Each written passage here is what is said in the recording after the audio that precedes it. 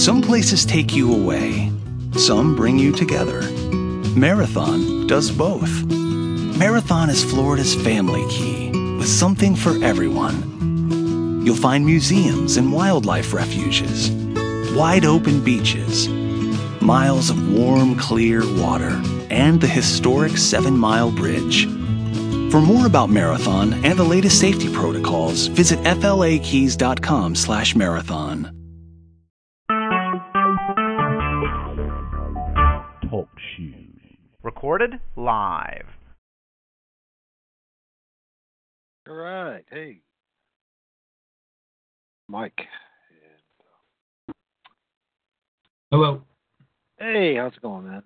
Good. How's you doing, man?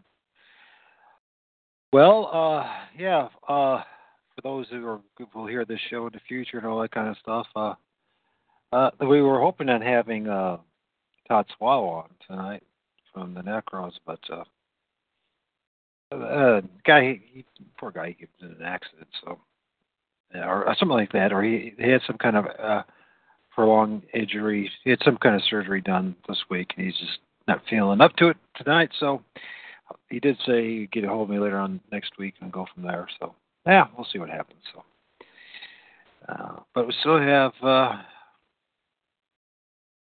Nito. How do you pronounce your last name, man? Teaoneaux.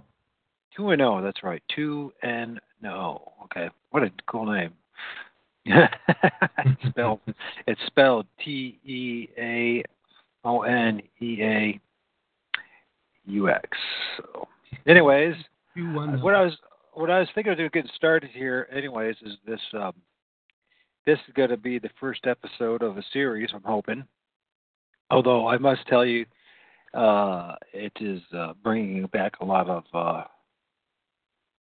rough memories for that time period. But I guess it's maybe something cathartic and therapeutic that maybe I need to do. Maybe that's what it's all about, in the time period in the 80s, the mid 80s, being part of the hardcore punk scene. So, but I want to start out with, even though we don't have Todd tonight, regardless, we can still talk a little bit about the Necros. I will just, I guess, you've made some kind of impact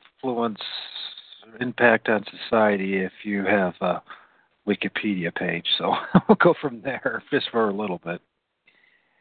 It says here, Necros were an early American hardcore punk band from Maumee, Ohio. And actually, Todd was from South Toledo, but the other guys were from Maumee. Anyways, they're still on the same side of the river. And although they were usually identified with the Detroit music scene, they were their first band to record for Touch and Go Records. And if I'm not mistaken, that Todd, along with Tesco, is that how I pronounce his name? I can't remember now. I'm so tired. Tesco B. Yeah, Tesco B out of Lansing. I think they started together, but if I'm not mistaken, I think Todd started it. But that's what, maybe when he joins us, we can clarify a few things. Weird. What's that? Do you mean Touch and Go? Who started Touch and Go? Yeah. It was Corey Rusk out of the Necros. Oh, that's right. Troy Rusk. Rusk and Swallow. But didn't the Meatmen somehow get involved in all that too? Yeah, Tesco V was in the Meatmen. He was also in Tesco V in the Hate Police. So yeah, Tesco V played in the Meatmen and was one of the three founders of Touch and Go, along with Corey Rusk and Dave Stimson. Yeah. And it's interesting because then you got Negative Approach, which is part of that Toledo. You see, part of this thing, Toledo's like the ugly stepdaughter that no one ever wants to talk about, but Toledo turned out to be a big part of the 80s hardcore punk scene. And when we talk about Maumee, we're basically talking about Toledo. So, and then you got Negative Approach, and there's connections with the Misfits. even the Beastie Boys, believe it or not, and Minor Threat and the Black Flag and all that kind of stuff. But yeah, it says here Necros were formed in 1980 or 1979. I'm not quite sure. It says in 1980, but he'll clarify some of these things. By then, teenagers Barry Hetzler, vocals, Andy Wendler, guitar, Todd Swalla, drums. The thing about Todd is a very influential person in more ways than one. I mean, as we go on in those conversations we talked about yesterday, and it was guys like Todd that gave us the guys like myself the realization that if you had a halfway decent drummer, you could start a band. And if there were 3-chord power chords, 3-chord progressions and power chords, you can make some music, you know. And of course, we'll probably go into that about your take on that too, with the tribal aspects of that, the drums. But what I really want to do, instead of going into too much about the Necros themselves, because it really, if it's anything like my experience with when I was in music, it was like whenever somebody did an article about the band or somebody interviewed me, they never quoted anything right. So it's better to just hear from the mouth. So, yeah. But with this whole thing with the bandoftheband.com, one of the local bands that came out of there was Gone in 60 Seconds. That later turned into it was a buddy of mine too from high school, Eric O'Blander, who started. It was called Five Horse Johnson, and they did a lot of European tours and all that kind of thing. But anyways, if you look at the Necros, and I can send this via to you and to if there's any guest. There was a guest. Guest two. I don't know if you're someone who's into the hardcore scene. If you want to certainly chime in, you can. I'll send this to you as well. You know. Yeah. So just go into your Skype. And what's interesting about the Necros is their influence on so many different bands. And it's just the family tree, 3 degrees of separation from Gone in 60 Seconds. I'm getting it from there.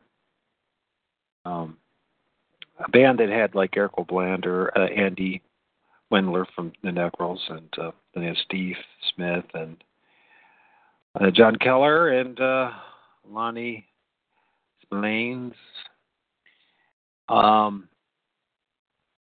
As you look at the Necros, if you look at that family tree, I don't know if you got it yet, but this is like huge. Their influence on so many people from. We'll just go from the top here, man. And then a lot of these came out of this particular area. You got Mule. Okay, you got Laughing Hyenas.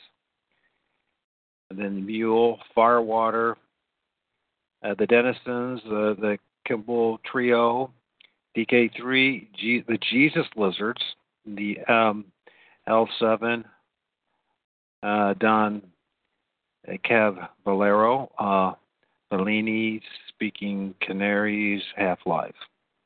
Then you got the Meat Men, and then you got Tesco Fees, Hate Police, Blight, Tesco and the Meat Crew, Fix, Minor Threat, Dag Nasty, Bad Religion, Junkyard, Doggy Style, Lickety Split, Government Issue, which was a band that I remember opening up for quite a bit.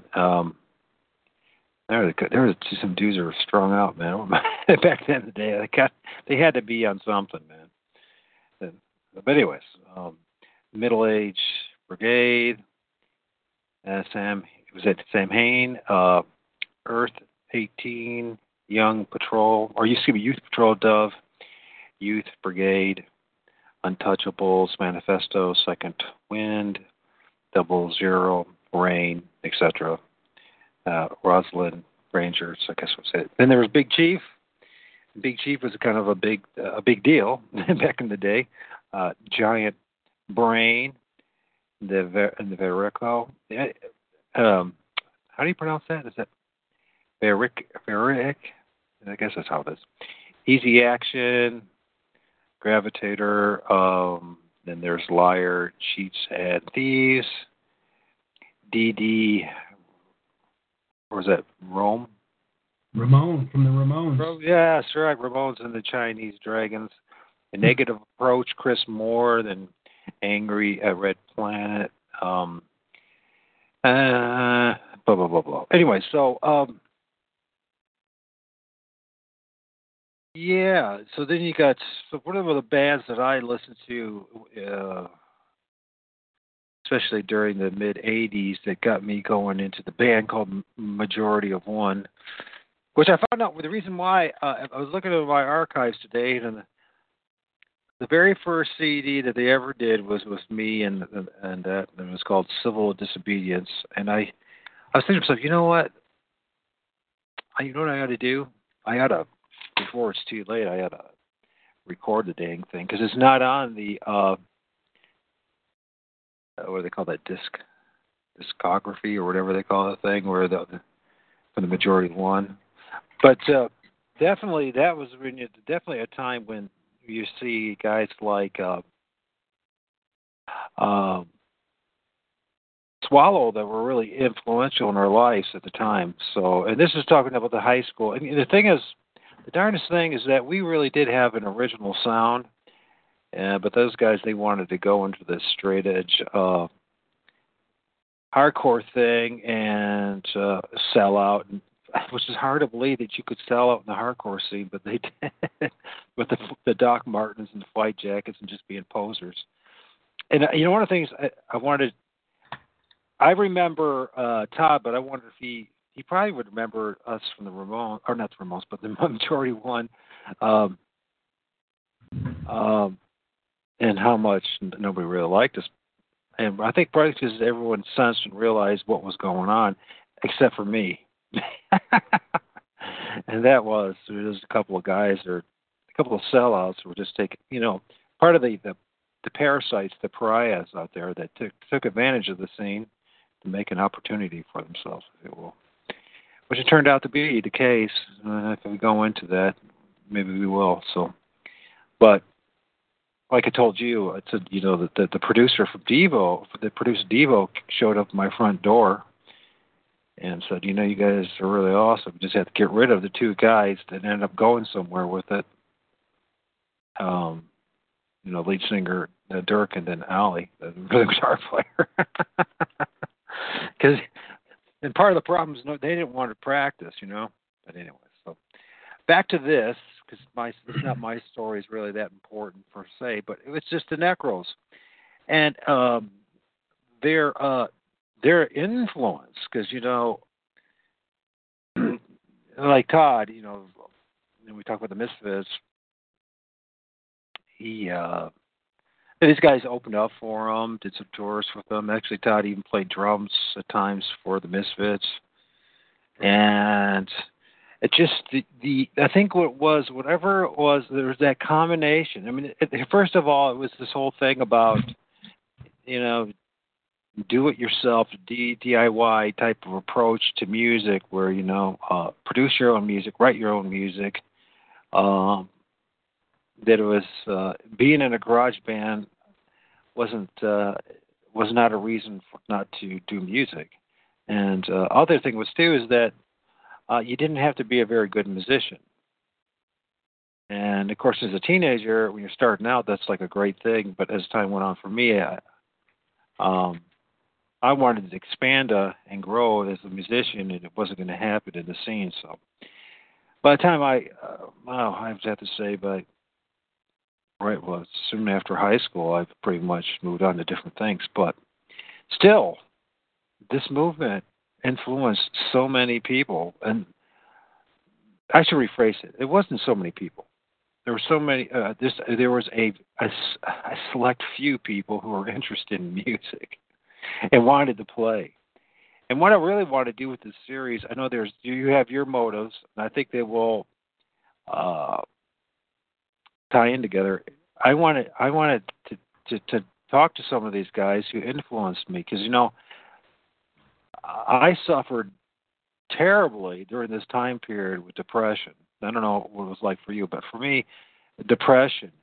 And one of the things, oddly enough, that kept me going was bands like the Necros, was bands like DOA, believe it or not, or I don't know, just who influenced me. There were so many of them, and I would listen to them, and cheap cassette tapes, like I'm looking at right now, one of what we did, and it just helped me get through the afternoons, Minor Threat, Black Flag, and I don't know. I mean, it's one of those things. So what? I wanted to talk to some of these guys too, and ask them, what happened? Why did you think things didn't quite? It's almost like through the powers that be, and that it was dead on arrival.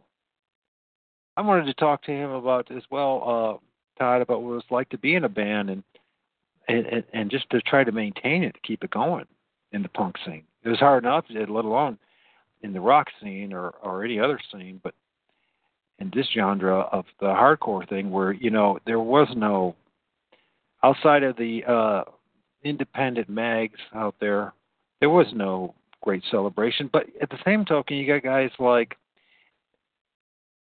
Ian from Minor Threat and Henry Rollins and then you got the guys, somehow the guys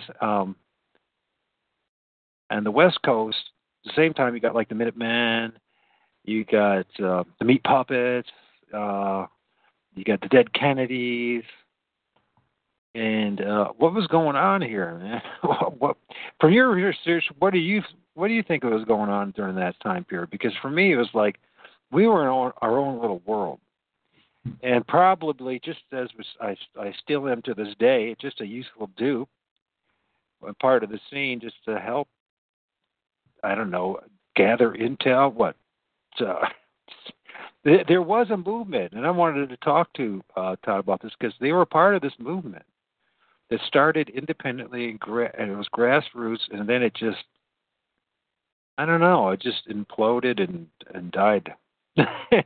But there were guys that rose from the ashes like some kind of Freemasonic phoenix to make a name for themselves. And one of the guys was, the lead singer from Majority of One, and making the worst freaking music you could ever imagine. I mean, that video, did you watch any of that video that I sent you? The one about the sex. I want your sex or something like that. It was so. Oh yeah. What's the name of his new? White Hands and stuff. Your singer's like who he's an agent for. Yeah, I mean it's I saw like a few of those. They're modern boy bands. Yeah, I mean what the heck? They're modern like androgynous boy bands, and it's. I was blown away when I started thumbing through some of those. That so music I've never heard. So disappointing, man. I mean, it's just like what the heck? I mean, the spirit. I don't know. I still feel that I was probably one of the more punk of the guys that I knew at the time. I really do. I refused to have the purple hair and the spike. I didn't wear the leather. I didn't do any of that stuff. It was just about the music, and it was just me. You know what I mean? Yeah. And it just, I don't know, man. I just, and also guilt by association. I think about because I was in that band, and because of Dirk and Ollie, and just there was them, and then there was the rest of us, and they had some kind of agenda. And like I said, you look at his dad and his connections, and everyone called them the Nazis, to emphasize the Nazis, and I'm like, what the heck? What was going on here, man? So I'm sorry, man. This is probably not the. I don't want this to be the Mike Adams show at all, because it was a part of my life, but it was a significant part of my life, and I really would be I'm more interested in finding out. I mean, it could even like if you get like Tesco V on, if you could possibly, if you could break him down to the point where he actually talks like a normal human being. You know what I mean? I mean, there's got to be. It was like the best time, the worst times. It really was. There was this hope, and there was this chance, this illusion of you could do music, and maybe you could actually make a living being a musician, and make a difference. You know what I mean? And it was all an illusion. It was all a big farce. And although I'm grateful for that farce, because I don't think I'm alone. I think there was a lot of folks then, even today, that the music helps them cope from the monotony, the oppressive lifestyle of America. This where everything is just BS, and there's like, well, maybe I can be real here. But even there, when you look at, if I look at the scene and the conflicts that were going on, how people just to get along with each other, how the attitudes, not only negative but also just like the backbiting, the gossiping, all the crap. I mean, sometimes it was probably worse in the punk scene it was, and the public. A lot of shallowness going on at the same time. So, and I refused to wear the uniform, and it was interesting listening to you and talking to the others on different shows about the uniform and how that was a part of it. And even you go back to the whole structure of the hardcore punk music, where it was a lot of get yourself a really good drummer, steady beat, good fills, and just 3-chord progressions, a lot of just bar chords, and everyone started to just sound the same, and there was no like. It should have been, at least my opinion, should have been, because like what we were doing, we were being labeled like a cross between hardcore and surfer music, and that's not where the guys wanted to go. They wanted to sound just like the Necros. And I'm not saying there's anything wrong with that, in the sense that there's nothing wrong with the Necros, except that I wanted us to be the majority one, not the Necros. Yeah. You know what I mean? And it even in this supposed really liberal, independent music scene, grassroots thing, it turned out just like everything else. It just became homogenized, and everyone trying to sound like the same. And I lost interest real fast in it. I mean, I still appreciate the Necros because the Necros were the Necros, but it doesn't make any sense for the rest of them to sound like that. It never made any sense to me. Anyways, saying that, I'll let you take over for a while, man. I've just babbled on for 20 minutes. You asked kind of my opinion of what's going on, and this is only my opinion based on my research and my experience.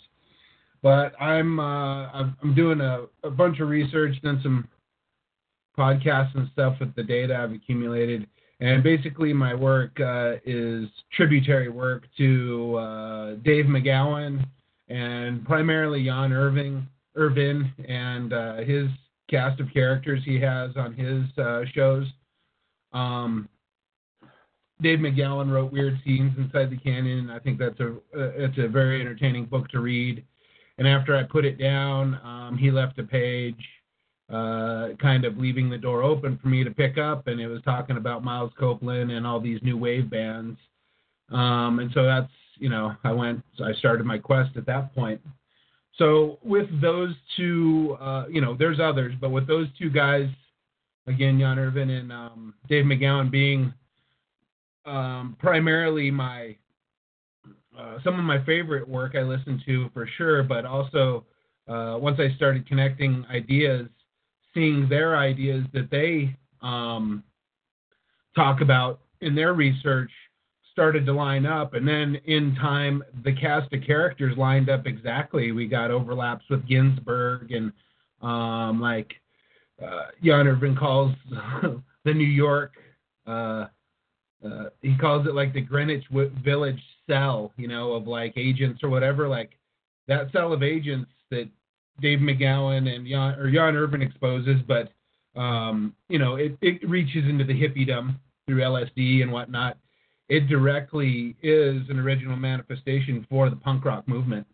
So that would be like William Burroughs being considered the godfather of punk, Allen Ginsberg, even Timothy Leary, all these exact people that Jan Irvin is exposing have their hands in this mess too. So it's another page of a very thick book. And I think the title of the book should just be Culture Creation, Culture Manufacturing. In fact, it should be like Debased Culture Manufacturing. We find with the research of Jan Irvin and like Hans Zutter, the Grateful Dead sound experiments, and then Hans Zutter using his music history geniusness to put some pieces together and show they're experimenting with sound. You find the same thing in punk with people like John Cale and whatnot. They're doing experimental noise, and it's total garbage. Some bands just use frequency. Like there's a band called Psy Warfare, and it's one of its members is named Dwid Hellion, and he's from a band from Ohio called Integrity. And basically, when you listen to Psy Warfare, it's a bunch of tones, just crazy noise, tones and different frequencies. And then the title's called Psy Warfare, and then you kind of look at Dwid and see what he's doing. And that guy has, like, I don't know if collective's the right word. He'd probably punch me in the face if I called it a collective, but he has a unit called the Church of Holy Terror. And that unit really recognizes the Process Church. They sell Process Church memorabilia. Like you can buy a didn't they Meatmen and those group of guys? Did they do like some kind of like a Process tour or something like that as well? Did you look into that? Because I know they had to. In fact, I know they did something like that back in the day. I've never heard of that. Truthfully, I've never heard of the Meatmen. I'm writing that down right now. Meatmen and the Process Church tour. It was just called the Process Tour. I think it was a Process tour, but I think it was. Yeah, I've never heard of that. I'll look into that for sure. Yeah, because I want every angle covered, and I got some researchers with me that are doing. Well, see, because here's the thing too: is I noticed like the Meatmen in Lansing, there was a high school teacher that was involved in creating a lot of these bands. Well, Tesco was a high school teacher when he started Touch and Go magazine in 1979. He was a 3rd and a 5th grade teacher in Williamston, Michigan. Was it Tesco? He that was the high school teacher that actually started it? Maybe he was. He was a grade school teacher. Well, this is the thing, and then there's also connection at U of M too. So, and I know there is because I was in the we went all the way up there and talking to I don't know some guy pretending to be the music director, saying, "Hey man, now this is what we can we'll support you. We'll get all sorts of things. We'll pay for it. We want you to wear Doc Martens and flight jackets. You got to shave your heads, and you guys are going to be the straight edge hardcore punk band." And I'm just like, really? It's just like anti-thesis. This is anti-everything that we were supposed to stand for. And here I'm in this room, and I'm in this place, and this I don't know. It looks like a lecture room or whatever in the music room in U of M, and I'm hearing this crap. What's wrong with this picture? So is U of M in Ann Arbor? Yeah. So I thought so. I just wanted to make sure before I went out half-cocked on this, but. So when Jan talks about the Greenwich Village team, I think there's an Ann Arbor team. I think there's a Mendocino County team. I think that because there's some hot spots in my research where I think Ann Arbor is key to this research. They got, MC5 came out of there, out of Detroit. They're a Detroit punk band, I guess, but they were tied intimately with John Sinclair, and he was active in the White Panthers and the Yippies and whatnot, and all that stuff seems to manifest from Ann Arbor. And then I've been doing research this week. I had to read some books, and I just read How to Ruin a Record Label by Larry Livermore. And that would be, Larry Livermore was the founder of Lookout Records. And that was one of my Northern California connections, and technically Mendocino County.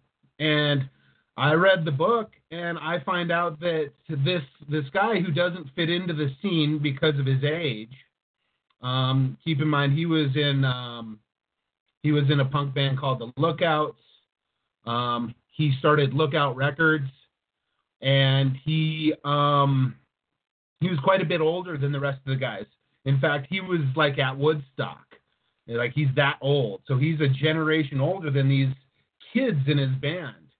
And in fact, this guy had Trey Cool, the Green Day drummer, was in this guy's band. And so I'm reading this book, and I find out, I'm like, that's not too odd. In our scene, there's a couple dudes that were significantly older than the rest of us, and whatever, and they're in bands. But this guy, again, he was at Woodstock. But then as I'm reading, I find out that he actually lived when he was born in Michigan, and he actually lived on John Sinclair's commune. So I've done a bunch of research on MC5 and the John Sinclair connection. And this week, after reading this book, I find out that a major punk label out of California, the founder was living with John Sinclair too. And then I just kind of like, all right, that's huge. So that's why I'm like, there's probably a Mendocino cell. So and this is all like research I've done today and this last couple of days as I read this book. But yeah, so John Sinclair has his hands in Lookout Records. I found another counterculture group similar to the White Panthers, and there was a number of them going on in the late 60s, like Up Against the Wall Motherfuckers, Red Brigade. There was stuff going on in England that Malcolm McLaren was a part of, Black Panthers, all these counterculture groups in the late 60s, which, after doing research and listening to Jan and all these other researchers and putting all our pieces together, they seem like they're manufactured movements. Again, I find that it's interesting that punk Sinclair has his fingerprints on two totally different scenes. And again, I'm not saying he was tied up in San Francisco doing this stuff, but somebody who lived with him started a major label in Mendocino County. When I was poking around trying to figure some things out, and I just cracked this research this week, so I don't have much on them, but I find crazy anomalies like, again, Livermore was in a band called the Lookouts, and their drummer was Trey Cool of Green Day, which is a mega band nowadays. And then just kind of looking around on Trey Cool, his dad was a Vietnam helicopter pilot, and I guess they ended up just moving to Mendocino County. And I just need to throw this note in, too. This is a key note. This is why it's important. Mendocino County is like, and where Livermore lived especially, which is called Spy Rock, is in the center of the Emerald, I think it's called the Emerald Forest, Emerald Triangle, something like that. But it's like where all the Humboldt County marijuana comes out of. It's like it's a major marijuana source. Back in the day, up until today. So they're in the heart of it. They're in the middle of it. And that place was notorious for, armed guarded hippies. It actually had cartel people growing weed in there over the years. Articles up until 2015 show weed busts, because that's what it is. It's supposedly some of the really good soil to grow marijuana outdoors in. And so they're all positioned in the middle of this. My research is going to take me to try and attach the Emerald the Emerald area to, CIA drug connections, which I've not done at all. I'm just saying that's where I plan on going with it. But either way, we find up in the Mendocino County also, that's where the hog farm is, and that's tied to like Wavy Gravy, who was a merry prankster and was tied to the Grateful Dead. And with that, I found a camp that's adjoined to the hog farm called Camp Win a Rainbow. And we find that Wavy Gravy founded and started this camp with funding by some pretty, significant people, including a Grateful Dead co-manager sitting on the board. And I find out that Trey Cool was attending Wavy Gravy's camp for many years. So the Green Day drummer was going to Wavy Gravy's camp as a child for many years.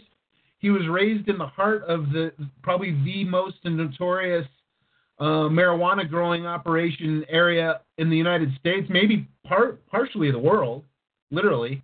And, right there, all kinds of red flags are going off.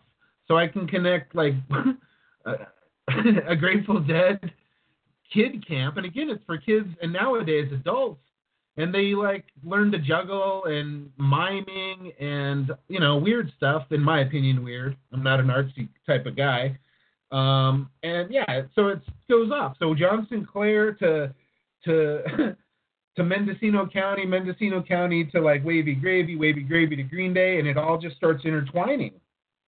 So basically, I'm really finding my data and then looking for cross-references in the forms of names, dates, and places with other people's research, and it's matching up exactly.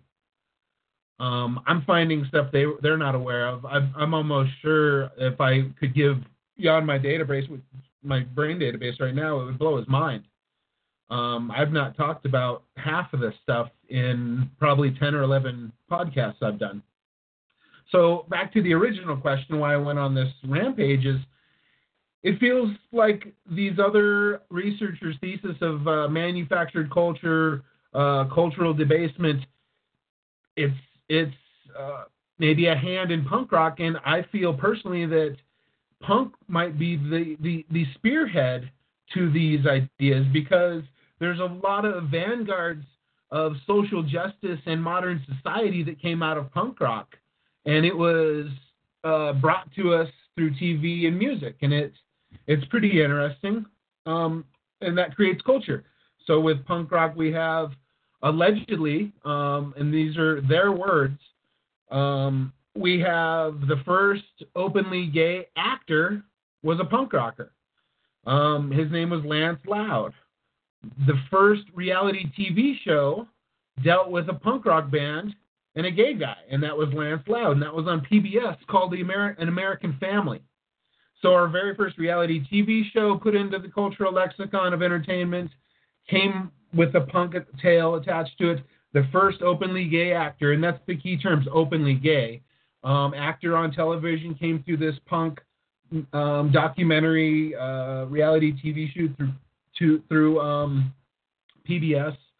And then we have the first openly gay musician, and again, the key is openly gay, and that's a guy named Jabriath. And he's like a David Bowie mock-up. And, that guy, I don't want to get into him too much, but he lived at the Chelsea Hotel in New York, and I think that's part of the Greenwich Village cell, as Jan would say. And, he lived on, his story is spectacular. Like, he lived on the Chelsea Hotel roof in a pyramid and died, so, it's chock full of weirdness. But, yeah, so three things with modern social justice are injected into the lexicon right there. Another really fun one is marriage advice columns, and the concept of marriage counseling has connections to punk rock. And it's not by punk rock per se through a TV or music, but Ian MacKaye, founder of Discord Records, he was in Minor Threat, Fugazi, to name a couple of his major bands. His grandmother, her name was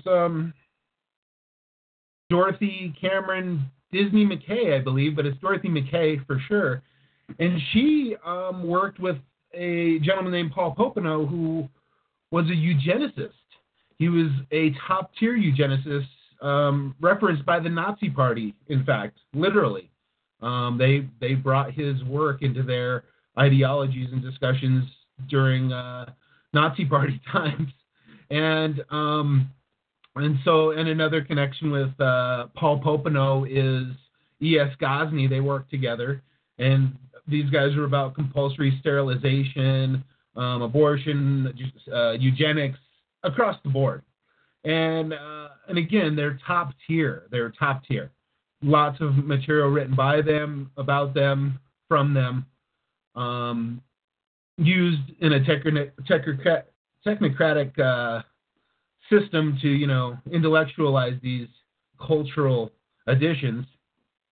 But Paul Popenoe suddenly drops eugenics and goes into marriage counseling, and Paul Popenoe is considered the father of marriage counseling.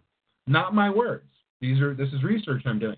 So this guy goes from eugenics to marriage counseling, and I find that incredibly dubious when the counseling can consist of eugenics ideas through the form of psychology or counseling. And again, that's speculation on my part, I'll say that, but him being the father of marriage counseling is dramatic in my opinion, and that's a cultural injection.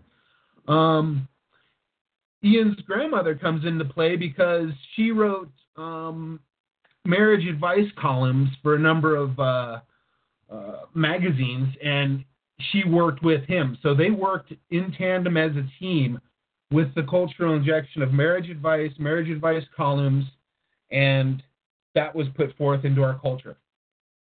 That links to punk through Ian McKay, technically. And Ian McKay has, I've found quotes from him that he's creating culture, like he's substantiating the thesis with literal words that other people don't interpret the same way us researchers do. But he literally says he's creating culture, and he had his hand in the development and manifestation of third wave feminism through the Riot Girl movement, which primarily stemmed out of another creepy college called Evergreen State College in Washington. Lots of crazy stories, about him being on tour in Europe and then just giving his band, for example, Mr. T Experience, bumped into him and they played show, and Ian McKay just gave them all the money. Like, money was not a problem to them or an issue to them, and I don't think it's because they had so much. It's because, this is speculation, I believe Ian McKay was on a mission. I think he might be a guy, and I wouldn't call him a handler on any level, but he is a handler because he is one of the biggest influences of hardcore and punk.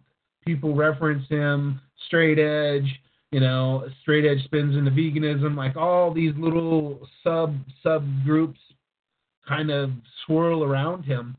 And so either knowingly or unknowingly, he's manufacturing punk rock morons like myself, And the ideas, too. He's manufacturing cultural ideas. So when he's manufacturing third wave feminism, the Riot Girl movement is kind of a paradoxical idea. And it's like I said, it's third wave feminism, and it appears like it's manufactured. And again, it comes out from a very dubious college that has its own show to talk about, Evergreen State College. The second president of Evergreen State College actually worked with Ted Bundy, the serial killer, for a year on. Ted worked with him, I should say, on his political campaign, face to face. I mean, that's another red flag in the Dave McGowan camp, and that's not the only serial killer punk rock connection I can make that has crazy tales. So again, I'm bringing original, I guess it's not original data because it's already been produced. There's books I'm reading, there's Wikipedia pages, obituaries, it's all out there. But I'm adding it now that other researchers are expanding, in my opinion, successfully on their theses, and it's matching. So I'm comfortable with a hypothesis that this is just what happened. It was just time to switch, And Dave McGowan talks about how the Laurel Canyon scene just popped up. Like everybody converged in the perfect timing. People from across the country bumped into each other with perfect timing. The clubs kind of lined up perfectly. Everything just was perfect. And then boom, here we are. Hippie music, 60s music, whatever. I don't know what really to call it. The Doors, the Byrds, all those guys, And, so I guess he's offering some conjecture, but we see the same thing, in punk. It was not organic. I don't think it was grassroots in skeletal form, but it was, I feel punk rock is a self-contained cultural phenomenon now because they injected do-it-yourself. They're like, you can do this. It's super easy. Look at how easy this music is. Go do it. And boom, not everybody, but a lot of bands popped up. Pretty much every punk band is a DIY band unless they're of mega significance. And that's another key thing I found too is, there's tons of punk bands. A lot of them sound good, but only a handful are cited as influential or important or historical or, anything like with those kind of tags on it. So I think that's part of the process too. I think DIY was not an organic or a grassroots like, do it yourself. I think it was like, let's get these guys to do our job for us. And, while we're sticking the music in their ears, because music controls many cultures, we're going to have them repeat the pattern themselves so we can, work on other things. So DIY. And that, that's a punk mantra from the beginning to right now. And all it does is encourage people to start their own punk bands. And then that encourages you to get the punk ideas in your head. And that encourages you to understand politics on a very, very polarized side to, bitch about. And they're the shit's organic now, excuse my language, like it's up and running. And it's way more significant than the hippie one. So that's why I think this might be the spear tip, because it injected tons of ideas into our culture, and more than I listed too. Like I said, I could do these talks for months, and we'll never get it done. But yeah, so it's the ball's rolling, and it's not going to stop. Well, there's so many things I want to talk about. One of the things I want to talk about is the contradiction of what I mentioned earlier, and that was that I was listening to these bands as like a lifeline, whether it was the Bad Brains or Suicidal Tendencies or DOA or whatever it may be, as a lifeline to maintain some kind of sanity. And, I mentioned that I was suffering from, depression. I think I wasn't alone. I think there's a lot of folks in similar situations in this little scene that we were in. And I look back at it, it's like, well, this is how insane my situation was, and others, is that the lifeline that maintained me to get through high school was some of the most negative stuff when you think about it. I mean, just think about all the names of the bands, the names of the songs. Yeah. None of it was positive. None of us can, either any part of it can say that there was anything that was very positive about what we were promoting, outside of the fact that maybe the illusion of self-expression. But yeah, you got the connections between the Midwest, which is basically the Great Lakes region, Northern Ohio and Michigan, and that was the scene. Was basically, we're talking Michigan State and U of M. That's pretty what we're talking about. Their influence somehow, some way, and then you got you're talking about it. It started, I guess, in this New York, San Francisco, Laurel Canyon type of situation, but then it migrated to a different locale, I guess.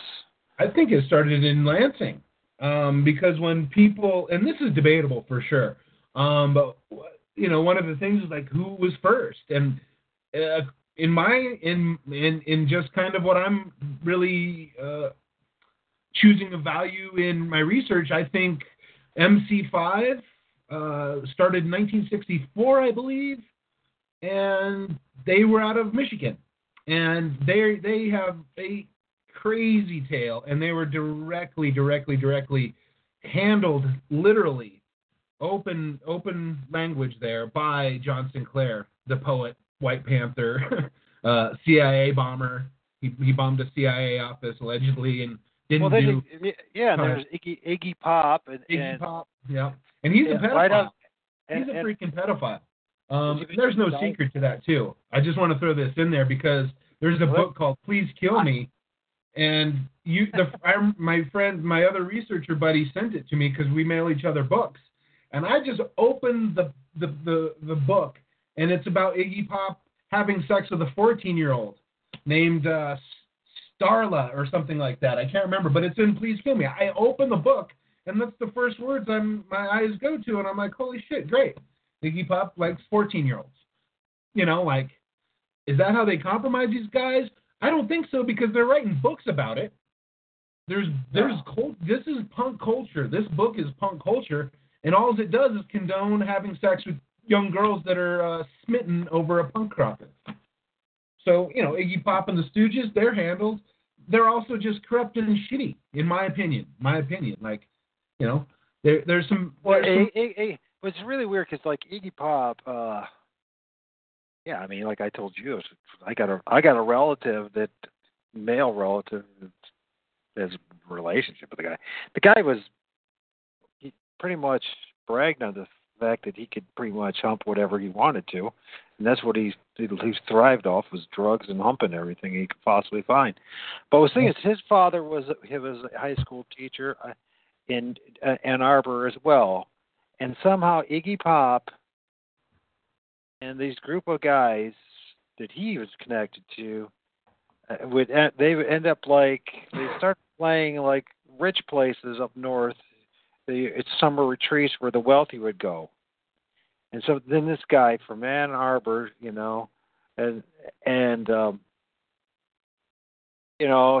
his friends, his connections start a band, and what was it? The Stooges? I guess that's what it was, right? What's the other? I guess he had a couple bands. One of them had like a psychedelic name in it. It's on my blog. John Adams wrote it. I can't remember what it was. I think it's like Iggy Pop and the Psychedelic Stooges or something like that. Because there was a debate of when John did his presentation. There was a debate that this guy was like, "Yeah, punkers, distance themselves from LSD. That's a ludicrous idea." So I set about to like annihilate that idea, and he was suggesting. All I remember is whatever opening band act that we opened up for, and this is going to lead to something else too, because there's interesting phenomena that I've seen as well. But everyone was strung out on something. It doesn't matter who they were. I don't care who. They were all strung out on something. So back then, even in the 80s hardcore scene, it wasn't exceptional. It's to be playing with guys who are all coked up or whatever they were, and just going absolutely nuts. But the other thing is, when I see it there, especially in the Midwest, and I don't know what it's like in your neck of the woods, but I'm assuming it's about the same thing, because trends seem to happen first in other places, then end up here. Or maybe, as you're saying, they start here and then, I don't know. Some people say at least the punk rock thing, I think, started in Michigan. I think the as John would say, the Ann Arbor cell, I think that was their job was to pump out counterculture, the 68 counterculture groups, and punk rock, and Allen Ginsberg, the Greenwich Village team had to pump out some stuff too, because it's really weird, because this, like, the whole region, the area where I live, I can't think of any like even a radio station that promoted any of this stuff, and yet it thrived. So how did that happen? Also, the thing is, there was a connection with the bar scene. And with that, there was like a bar scene, and we played in the kind of local band, like here in Toledo, which no one will find anything about today, but it was primarily it was the Village, the Cypress Lounge, and then the other would be the Village Idiots and Mommy. But also, but if you look at, it's almost like there was the bar scene was dying off at the same period. It was almost like whatever happened, there was like this moment of this kind of inspiration that maybe we could, people could do DIY kind of band, just do it yourself, do everything. But it didn't really, it just fizzled out. That's a phenomena that I think is very, I call it like a, what's that? I think it's like War of the Worlds, a phenomenon like War of the Worlds. So with punk, after doing this research and, being in a scene, you're in a scene, I think the reality was this was a teeny tiny thing. Just by sheer numbers in population and statistically thinking. But it was not teeny because it was all over the television set, rife with controversy originally in the 80s, like the I can't think of the talk shows, but talk shows had punkers on them and skinheads and all that stuff, and it was real controversial. Oh yeah, the skinhead thing. Yeah. And so I think the actual punk, the literal punk numbers, up until recently for sure, were always teeny, like teeny in a statistical approach. But because it was blared out through the TV, music, magazines, fanzines, the DIY thing where it got everybody to try it and then go with it or not, like that's kind of, I think it's one of the things where if you say it enough times, it becomes true. And then, yeah, and there definitely was. We talking about this neo-Nazi skinhead thing. It was there, man. And why was like for instance, why was this guy from Ann Arbor, U of M, so interested in talking to us and getting these guys? And they did it. I didn't. I just moved. I think it was like a couple months after that, I got a one-way bus ticket to Northern California, ended up in Chico and being a forest firefighter and all that crap. I went off the deep end for a while there. I'm glad I did. I have a much richer life experience than I imagine they did. Although I imagine they got laid more and whatever, but it was, But anyways, the thing is, this whole thing about the same time, this pushing of this. And you know what? I didn't know anybody, honestly, even in the punk movement, and I was always like a wallflower anyways. And I don't even know if anybody would even remember me from back then, but that's okay. The fact of the matter is that I heard of the neo-Nazi punk movement, but I never met any. We never had like any kind of conversation like that. It was never anything about that. Sorry. It was usually about, man, you guys suck, and thanks, man. It's nice on you. It was pretty much how it was. So you gotta flesh that out. You gotta be like, okay, where did it start? I know where it starts, or where the history says it starts. So the very first American skinhead, we know who it is. His name's Harley Flanagan, and he was in a Krishna band called the Cro-Mags. Yeah, here's where we get to the Greenwich Village scene, because Harley Flanagan was in the presence of Allen Ginsberg at the age of 1 forward. Harley Flanagan's mother hung out with Andy Warhol in the factory. Harley Flanagan's aunt was lovers to both Ginsberg and Peter Orlovsky. So the very first skinhead, his name's Harley Flanagan. Skinheads originated in America and New York, and he came back with a shaved head, christened from like Ireland. That's the story. That's the legend of the skinheads in America. And coincidentally, he was hanging out with Allen Ginsberg since the age of 1. That's amazing to me. you know? So we're just happening to talk about skinhead. I'll link it. I'll tell you who history says it is, and I'm going to attach it to like the Greenwich Village team. And then his aunt. They were so close that when Allen Ginsberg died, Harley's mom was at the bedside. Allen Ginsberg published a poetry book for Harley Flanagan. And again, this band is called Cro-Mags, and they were actually, I liked them a lot, truthfully, and they were very influential in changing the New York hardcore scene, like, to the sound it was, and it became more metally. And then that became New York hardcore, was the metal kind. Their band changed the sound. He's the very first skinhead. It wasn't racist skinheads either. That's the thing. Like, it didn't start as a racist movement. It was just kind of hijacked. And I got some good papers on that, and I read the history of it, and it's totally dubious. And it's another controlled group, in my opinion. Another skinhead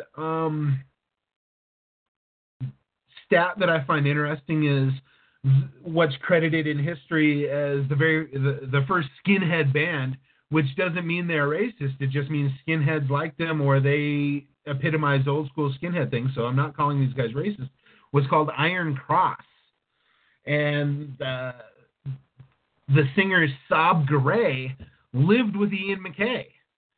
And instead of putting Iron Cross's music out on Discord Records, if I understand the story correctly, he helps Saab Garay start a little sub-label of Discord called Skinflint, and and then they put out Iron Cross. And if you like do some researching and find out, there's racist skinhead punk bands like Screwdriver and stuff like that, and they're overtly racist, but Iron Cross wasn't. But they're revered by the skinheads and the skinhead movement as a whole, good, bad, and different. And again, so I'm speculating with this sentence, but it seems like Ian MacKaye, kind of, didn't want to put that under the Discord label for some reason. And so he helped him come up with Skinflint, knowing the skinhead things. And Ian MacKaye, again, his grandma worked with a eugenicist. He's always had a shaved head. I'm not saying he's a skinhead, but I'm saying he's part of straight edge, movement, and I guess they shave their heads, and there's straight edge skinheads. That's a subgroup. The thing is, you never really know. It's like like Dirk, and the Nazi connections and all that, and him going from, and how did he get this connection? Who gave him the connection in Ann Arbor? And why did he go from a CD or the first album, Civil Disobedience, with a picture of Henry David Thoreau, to the next one being Think About Tomorrow and Skinhead? And I'm just like, it's obviously that was there. When I say that I didn't know anyone, that doesn't mean much really, because I knew of guys. I was in rooms with guys, but I never really. I was a wallflower. I was, I was there to play the music, and then it was done. You know what I mean, kind of thing, and never really got a chance to really make any meaningful relationships. But at the same token, I want to bring up that thing because that's all part of this movement too. And you see this over and over again in this particular, especially it seems like with controlled movements, is that they're just like pseudo societies, pseudo cultures. They're not real cultures. I mean, I'm not saying that like Todd and all the other guys didn't have their little niche of friends in their own little culture, or their own band of merry men type of thing. But the fact of the matter is, it wasn't. It was like a religion. They're creating a new kind of religious movement, if you will. Where you went to church on Sunday to listen to the pastor up there on the podium. Well, now it's this whole thing about this like grassroots type of thing. Well, we're playing on stages towering over people, while they're running around in mosh pits and just pounding the hell out of each other. And looking the part, you know what I mean? Yeah. And there was no real meaningful relationships. There's no real brotherhood. There was no real depth to any of it, and there really wasn't. And that's, but when I say that, I'm not knocking the punk movement, although the name is terrible in itself. We find out it's jail bitches, but the name comes from. But the thing is, it's like all movements in this culture that we live in. There's Romanized culture. It's all the same. None of them amount to anything. None of it. And all our heroes turn out to be something other than we ever thought they would be. And I let's go back to this. And I don't want to. I don't know enough about V to say if he was just, if he's like controlled by some other forces. But who knows, But if you look at this. This is Meatman biography up in Amoba music. And if you don't mind, I'm going to read a couple actually paragraphs. Give yourself a little break and get back into it, because it's mentioning names you're talking about and stuff like that. But it says here, this is from Charles Reese. It is not much of an interpretive leap to say hardcore punk remains stuck in the anal stage. According to Freud, this is the period in a child's psychological development when he or she begins to grapple with the conflict between societal prohibition, presented most proximately by the parents. I got to expand this a little bit. Be patient with me here. It's worth listening to just a little bit. Oh, it's beautiful. Okay. You should send it to me on Skype. Oh, yeah, I could do that right now. I'll do that before you can get... I've heard the idea, but this is new material. Like, I've never heard these words, But yeah, this is good. Let's see, let's get over here.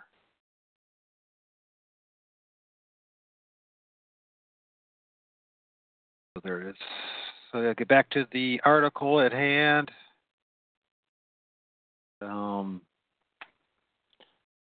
According to Freud, this is the period of the child's psychological development when he or she begins to grapple with the conflict between societal prohibitions represented by the parents and the eternal drive to, as Crowley once said, do what thou wilt.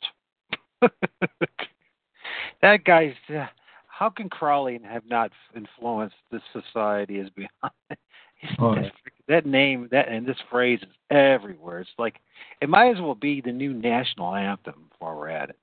The fixation at the stage results from the parents indulging the child's rebellion.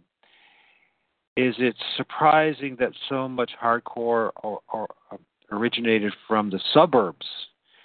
Rebellion during potty training takes two forms: anal retention, refusing to go with instruction, or anal explosion, letting it fly like a monkey in a cage. And this is definitely something that you would hear from V. He would definitely talk stuff like this. He was really pushing this kind of crap. No pun intended. Anyways, now it gets into this. The former gave us Ian MacKay's Minor Threat, and the latter Tuskegee Meatmen, with the brutish wit and scatology as vocation. V made ignorance into performance art. And by the way, this was the big joke was about anyways, and V will tell you that. It was the big joke. Before the straight-edge Puritans could come up with a song against it, he used the homophobia, xenophobia, racism, misogyny, and other illiberal issue he could think of for gaffus. Is that how you pronounce it? Looks like it. Gaffus. Anyone dim-witted enough to sympathize and or priggish enough to eject was the butt of the joke. Hardly subtle, but neither is the genre itself. And the Meatmen is as close to the Swiftian satire as hardcore will likely get. And I guess we can go more on. But the fun thing here is born sometime in the 1950s as Robert Vermeulen. So I had no idea that I didn't realize that. I guess I should have known better, shouldn't I? Well, he has a song about having sex with pizza dough. I mean, seriously. It's on Tesco V and the Hate Police. I think it was called Fucking the Dough. And it's a song that he's describing how to have sex with pizza dough. And keep in mind, this guy was a 3rd and 5th grade teacher. Like, to me, that becomes disturbing. And, you know, that's part of the scanning I do on most punkers to see if they've been caught with child crimes or rumors. It gets even a little more weirder because, you know, you look at this, it says V spent his first 14 years in Kalamazoo, Michigan, until his father got a job as a school superintendent in King of Prussia, Pennsylvania. High school became infamous infamous a few years later when its principal, Jay Smith, was convicted of murder, as recounted by Joseph Wambaugh. True crime book. Echoes in the darkness. Yeah. What's most interesting, like what needs to be really like interpreted for the research I'm participating in is the very first sentence. Or the second sentence, where it's, according to Freud, this is a period in a child's psychological development where he or she begins to grapple with the conflict between societal prohibition and the internal drive to, as Crowley said, do what thou will. Right there, it's using a technocrat, an expert in the field of psychology, to tell us what science is saying is accurate because it's science, which is that's an actual child development, psychological development. It's probably not, but it is now because doctors work off of a script supposing it is. You know, so this right here, that's what this is a beautiful, beautiful sentence. This is like going to be on top of the cake when I blow the candles out. Like that sentence is going to be on top of the cake. And I'm serious. That's beautiful because that's exactly what the Jose Barrera magic is. Jose style Barrera magic is. It's the technocrats. Not that he says that, but it's a technocrat Freud being, you know, because he's an expert. His child psychological development expertise is written down and rewritten and studied and used as fact. That's probably total fucking bullshit, excuse my language, and it's just a made-up contingent of the cultural manufacture. So it becomes real. It becomes what it is. It's kind of like what it was going to be. Like, oh, well, we need something to fit this thing. Okay, punk. And it's exactly like that. Well, yeah, but it's like the hardcore punk part. Why? I mean, you know, a lot of guys, I mean, just dropped the punk part. I don't know if you realize. Yeah, I did. We did. We called each other hardcores. We didn't even want to say the word punk. Yeah. We were like, we joked about it when people were like, "What do you listen to?" Oh, we listen to hardcore. Like, what's that? We're like, we're hardcores. We didn't say we were hardcore punkers or punkers. We said we were hardcores. Out in Colorado. We never identified as punkers. Right. Never, ever. There was a teeny clique of like 8 to 10 people that like we called the 82ers, and they had the mohawks and leather jackets and spikes, and they came to like 1 in 10 shows because there's a very small but tight scene with like 5 bands in this one scene, and then there's like these Mexican bands that were some of my favorite bands that had a totally different scene, and every now they'd play together and then they'd clash.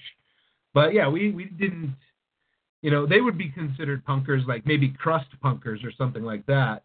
But yeah, our clique was And this is just, this is not meant to sound racist. This is just like recounting history. Our clique there was probably literally one black guy in the whole hardcore clique, literally, and he was in a band, and he was an excellent musician. He was in a band called Painstake, and it was a straight edge band, vegan band too. So there, so it was dominated by white kids, and we too just wore jeans and t-shirts and Vans, and we did get tattoos though. That's the thing. We didn't have funky hairdos, but everybody dressed alike, but it was really downplayed. It was like normal shorts, jeans, and a hardcore band t-shirt from a concert, and just messy hair or, combed hair. But we was just super bland, and not very much effort went into the avatar at all. We all went to parties together, and they had house parties. It was actually a lot of fun. It was very different than what I'm reading about. There's still minor chaos, but it was all survivable. A couple people died, but it was stupid shit, like falling asleep with like a nitrous tank on your head and dying. Shit like that happened. I shouldn't laugh, but it's just some stupid. But hey, look, I mentioned the Process tour. Now I understand. This is back to the Meathead band made its vinyl debut in 1981 on Touch and Go, a 7-inch compilation called The Process of Elimination. Okay, so that's where the process. That's in the article that I showed you. I know, which paragraph? I really am trying to follow along. That would be the band made its how much? Third paragraph? No, it's down one. I want to jump up anyway, so it's like, let's see, 1, 2, 3. Oh, there it is. Okay, so but I want to talk a little. Just read this one. Okay, because so. Oh, these two here. So, yeah. Although Fanzine had a small print run, it put V in contact with the most seminal bands from the local scene. The Fix, Negative Approach, Necros. Is the Fix from Toledo too? That sounds right. I think that's right. I don't know. Is it Toledo or Detroit? One of the two. The Necros, as an early champion of the Misfits. So they, so Touch and Go helped establish the band's only major fan base outside of New York City and Los Angeles. Likewise, Fanzine proved pivotal in connecting Ohio and Michigan hardcore with its more politically minded brother in wink wink in Washington D.C. The Teen Idols, Ian MacKaye sent a 7-inch EP for review, which started the pen pal relationship with V and his Midwestern cohorts. The EP was the first release from MacKaye's independent Discord label, which motivated V and DS to start their own as a subsidiary of Fanzine. The release of the early 1981, the first release under the Touch and Go imprint were 7 inches by the Fix and the Necros, and funded by the band members and Fanzine's two proprietors, Corey Rusk, the bassist for the latter, and remained with the label, eventually becoming the main reason for the eventual success. While serving as the voice for the Midwestern scene, V, which I don't recall that, but I guess he was. I always thought it would be more than like the Necros were, but I guess these guys were usurping it all along, probably.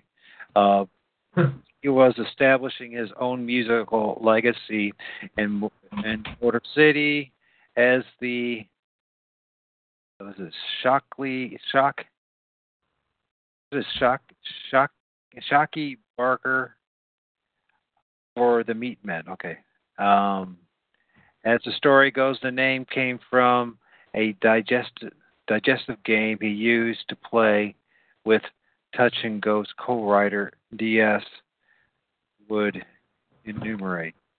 Anyways, I don't know if there's anything else worth. I guess there is some stuff you want to keep reading at, but because there's links to Zappa and it looks like, and the East Coast hardcore scene established as well and all that. But anyways, the biggest thing is that I just wanted to this Touch and Go label.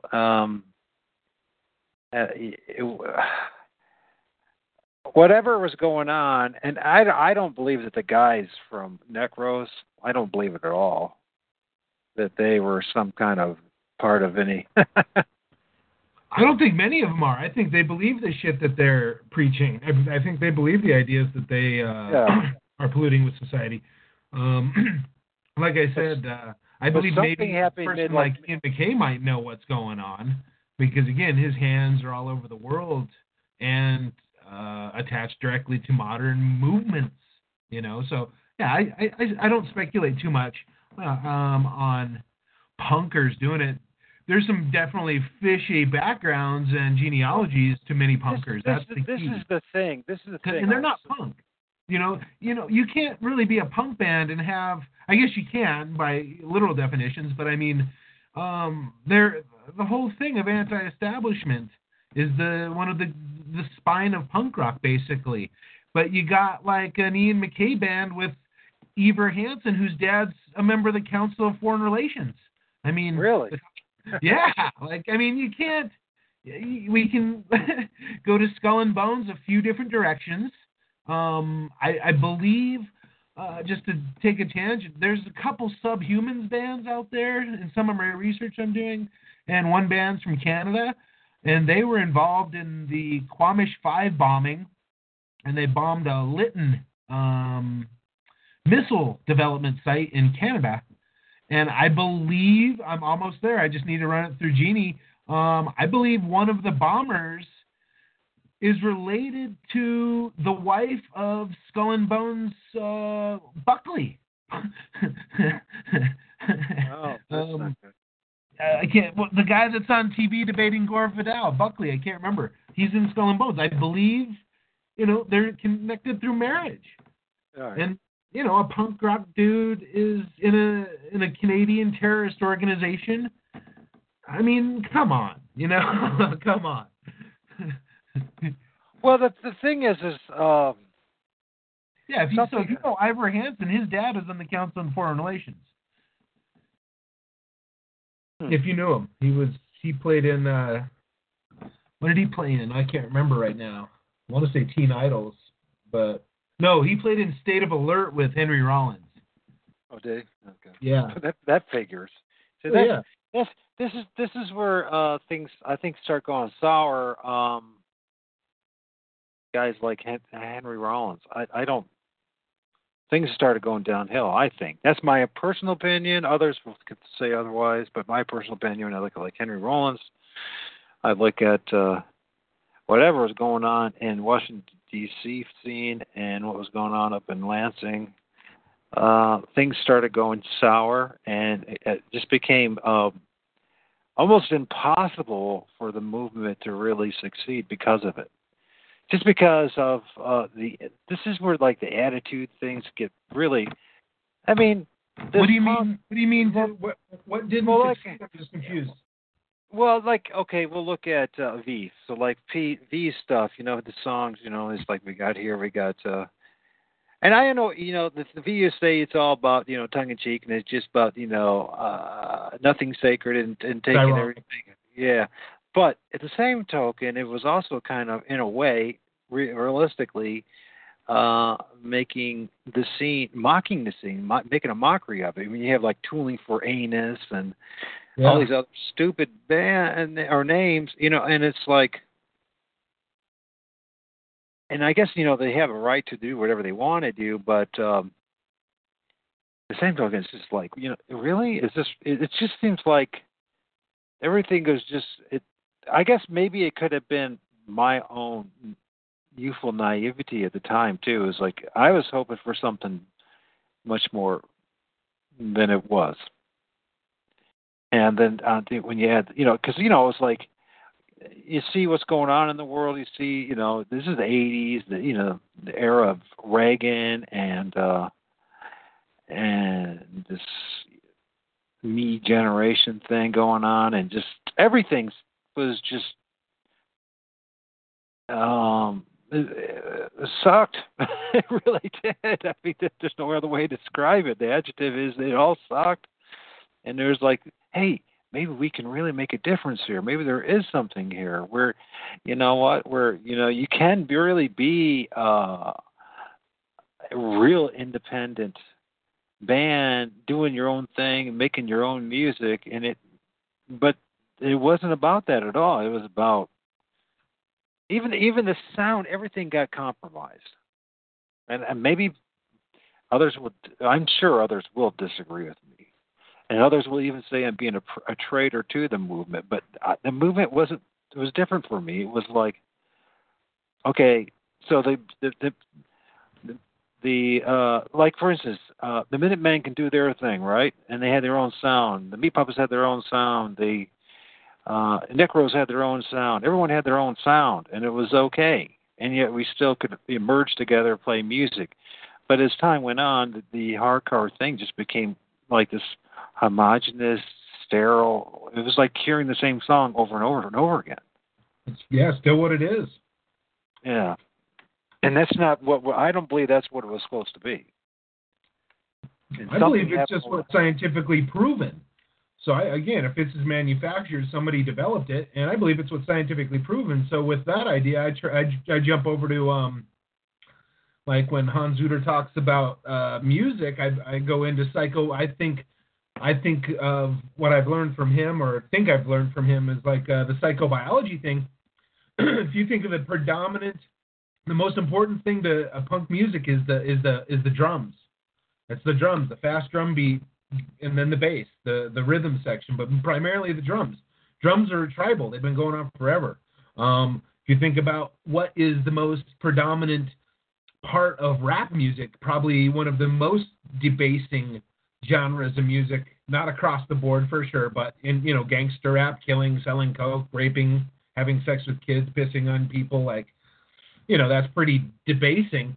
What's the primary function of that music, too? It's the bass, which is a drum, and it's a beat.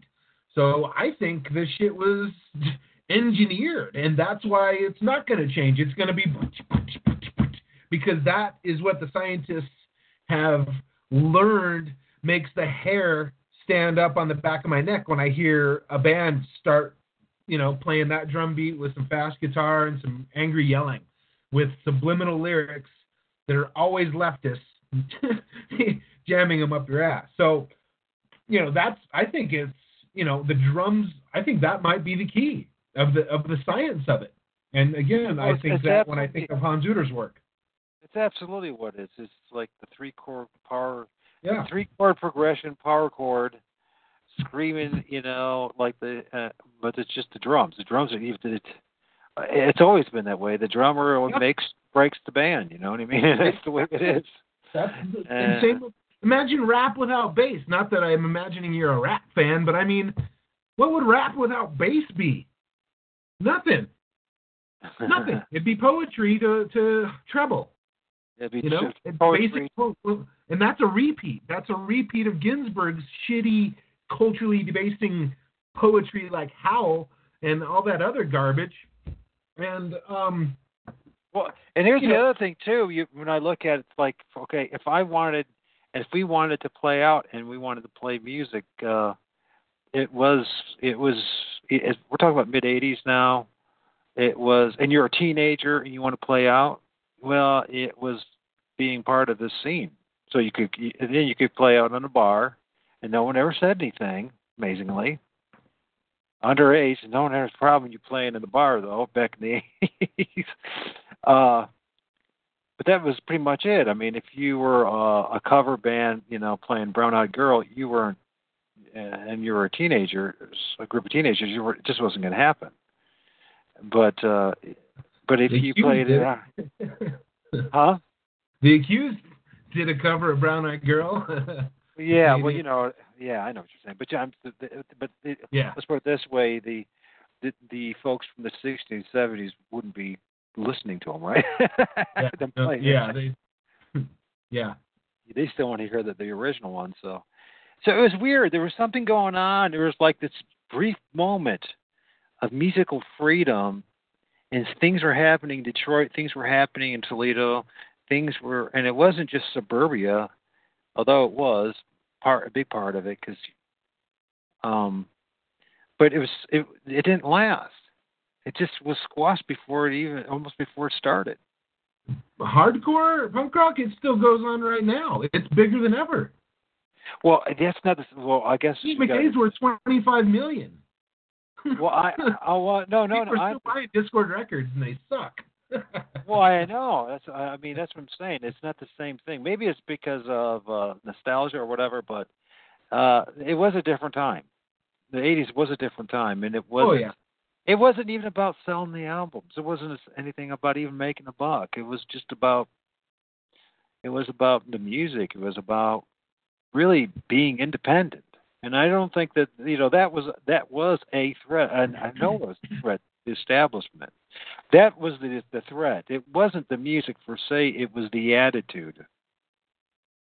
Yeah, and the ego too. People want attention, and punkers get attention from the rest of society and amongst themselves, and band members especially get attention. And there's probably some ego that's driving that, which drives DIY, which drives more bands, which drives more egos. Again, there's so many psychological merry-go-rounds in punk rock. You can go and be a straight edger, you can be a racist, you can be a drug addict, an alcoholic, wear jeans, wear pantyhose, dress like a girl, dress like a cow. It's anything. It's do what thou will. Like I said, that sentence it's magic. It is magic. It is absolutely magic. So I'm looking forward to Jose Sunday. So I hope you join us. So. Yeah. I'd love to. That's an amazing opportunity. I don't know if there's anything else you want to share right now about it, what we're talking about, but I think I've pretty much spent my wad for what I really can share. Except that I was part of it, and I have to say I'm baffled and confused. I'm dazed and confused about the whole thing, what happened, what it was all about. And I really want I want to interview these other guys. I want to interview the guys. What did it mean to them? Because what it meant to me was like a lifeline, some kind of meaning. And maybe it was a reflection of how pathetic my own existence was at the time, and surely that's probably a big part of it. But I don't think I was alone in that. So yeah, it'd be I'd find it fun to talk to people, but I just don't know how to broach what my thesis is to their lives that they've dedicated their whole world to. So an example is if Mr. Swalla does join the conversation, like personally I'd like to be like, yeah, so is that a White Panther logo on your Facebook?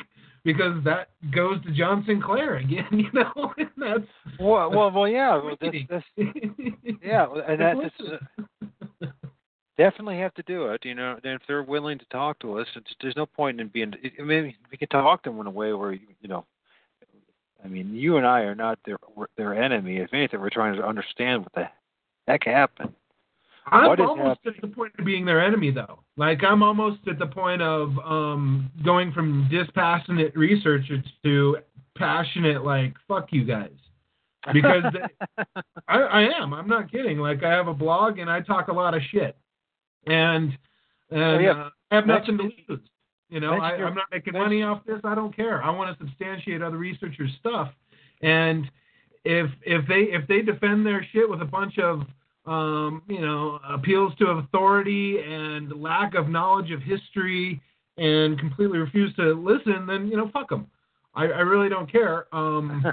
Because, again, I'm not getting revenge for my life. I came out stronger, probably. I shook it off because I knew the music made me angry. I was listening to Integrity and Ringworm. I was a bike messenger for more than a decade in Denver, and I listened to music while I did it.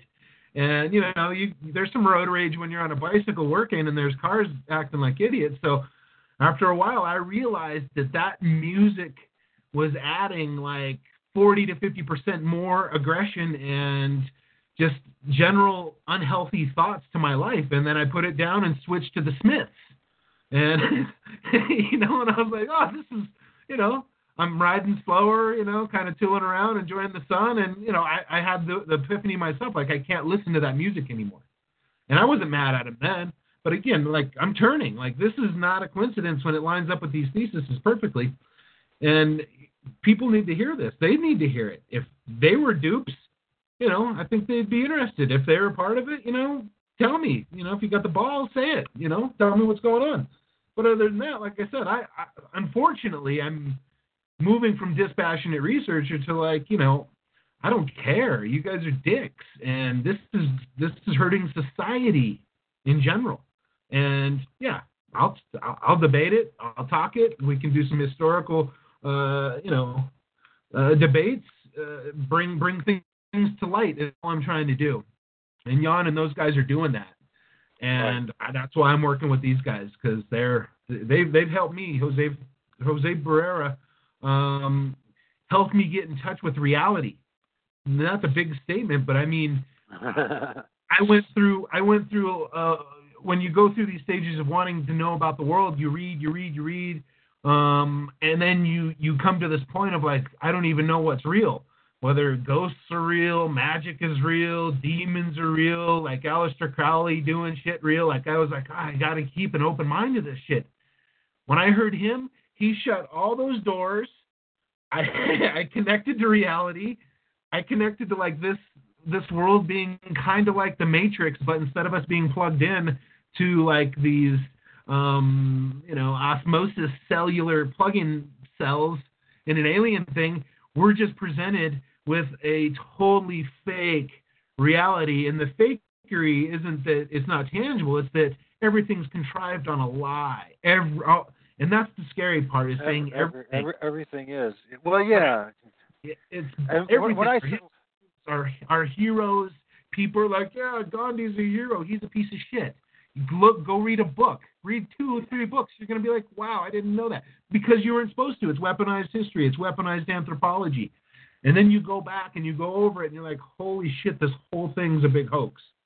This is a thing, like when I look at like and especially like he just came out with a new book, I guess, back in 2013, something like that. And I haven't really too much, but just from him talking about it and some of the images, I mean, there's a certain point where you're like, okay, how much is this just self-promotion, sensationalism, or actually just trying to corrupt a few more people and making a buck off of trying to corrupt a next generation of people?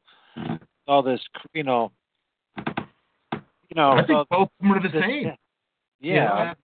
I don't think they're separate categories. It's you're put up on this pedestal, and the pedestal includes like being considered what word am I looking for? Like being influential. So through the history, the bullshit history about punk rock, they're like this band were influential, and it's bands like Black Flag, Minor Threat, Dead Kennedys, and they just repeat the same bands, so it becomes another one of them War of the World's history things. So I don't think they separate. Like I said, I believe some of them believe the bullshit they're saying. I don't know who really is in the know of what's going on. And if they did, would they care? The money is the magic. The talismans are, what they're chasing. A lot of them. Yeah. And the ones the characters that they really prop up are, once again, there's like the Sex Pistols. It's, where there's UK and America. Black Flag. Yeah, Black Flag constantly. We're not going to talk about what happened to the original singer and why did this guy show up. Yeah. It's always they regurgitate the same shit. That's part of the program. That's a pattern that I'm definitely confident in saying is real, because there's probably been millions of hardcore bands, but the same few hundred, less than 100, I don't know, I'm speculating, are regurgitated over and over again. And then there's a very small percentage that are regurgitated constantly. And they're full of dubious people. So it's part of the War of the Worlds style mindfuck where they just say it enough times that it becomes true. And again, over time, this has been going on for decades. Your generation, or not, I guess it's our generation, but maybe those a couple decades older than us or a decade older than us, the very earliest punk bands had kids. Those kids have kids, so it's kind of been weaning, into the population, and it's been put on the TV. And when you see bands like Green Day making millions and millions and millions of dollars, and other bands are still making millions of dollars, NoFX is millionaires by miles. So are Bad Religion. All these punk bands are multi-millionaires. Their record labels do millions of dollars in sales. Punkers have no clue of that. They're running around dressed like black bloc anarchists, eating fucking canned tuna on dried ramen, living in a cardboard box, raging against society while their musician is fucking living in a mansion in L.A. It's bullshit. That's true. That's very good bullshit. Point. Yeah, you got these kids breaking windows. They get their dog, hitchhike across the country, train hop. They do all this shit. They run away from home, while their masters on the other end of the CD are, they're fucking prostitutes and children. They're starting clubs, labels, making millions and millions off of these victims. So that's why I said I'm turning. I got nothing to lose. This is my opinion, and I'll stick to it. You know what I'm saying? Yeah. Well, I get it. I got really enchanted and discouraged, as well. So, but really early. We're talking. I was a senior in high school, so it was. Maybe it's because I wasn't doing the drugs and I wasn't doing all the shit. I was just seeing. I was watching what was happening before my eyes, and I'm like, this is. Man, I put all my faith in this, man. Maybe I should have thought about, a university or college to go to. But I wasn't ready, so. And I ended up having a crazy life by walking away. A much more interesting life, I should say. And I never would have had if I would have stayed in the punk scene, so. But at the same token, it affected my life, and like I said at the start of the show, it's like it was the best of times and the worst of times, and it really was. And how do we define that? How did that happen? So what can we do for the next generation except forewarn them about what's really going on? It would be excellent to get a few. Like. Not the talking heads types like Ian McKay to have an epiphany because he's smarter than the world, so you can't really get through to him or Henry Rollins because they're pig-headed talking puppets jamming their bullshit down people's throats. But if you could find another random band dude, like maybe Mr. Swalla, and be like, hey, dude, check this out. And then, if he disagrees with it and asks some questions, answer the questions. He asks for evidence, give him it. And have one dude open their mind and be like, God damn, I didn't know that was happening. That would satisfy me because he would tell somebody, and that person would tell somebody, and hopefully it'd be another member of the band or their ex-band, or call somebody up, or pass it on Facebook. That would be a great goal.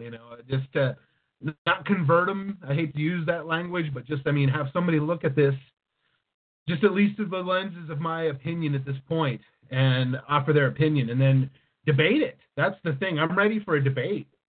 It might be a slow debate through letters and correspondence chess style, but I'm well researched. I got my citations and I got the dubiousness, and I just want to wake some people up.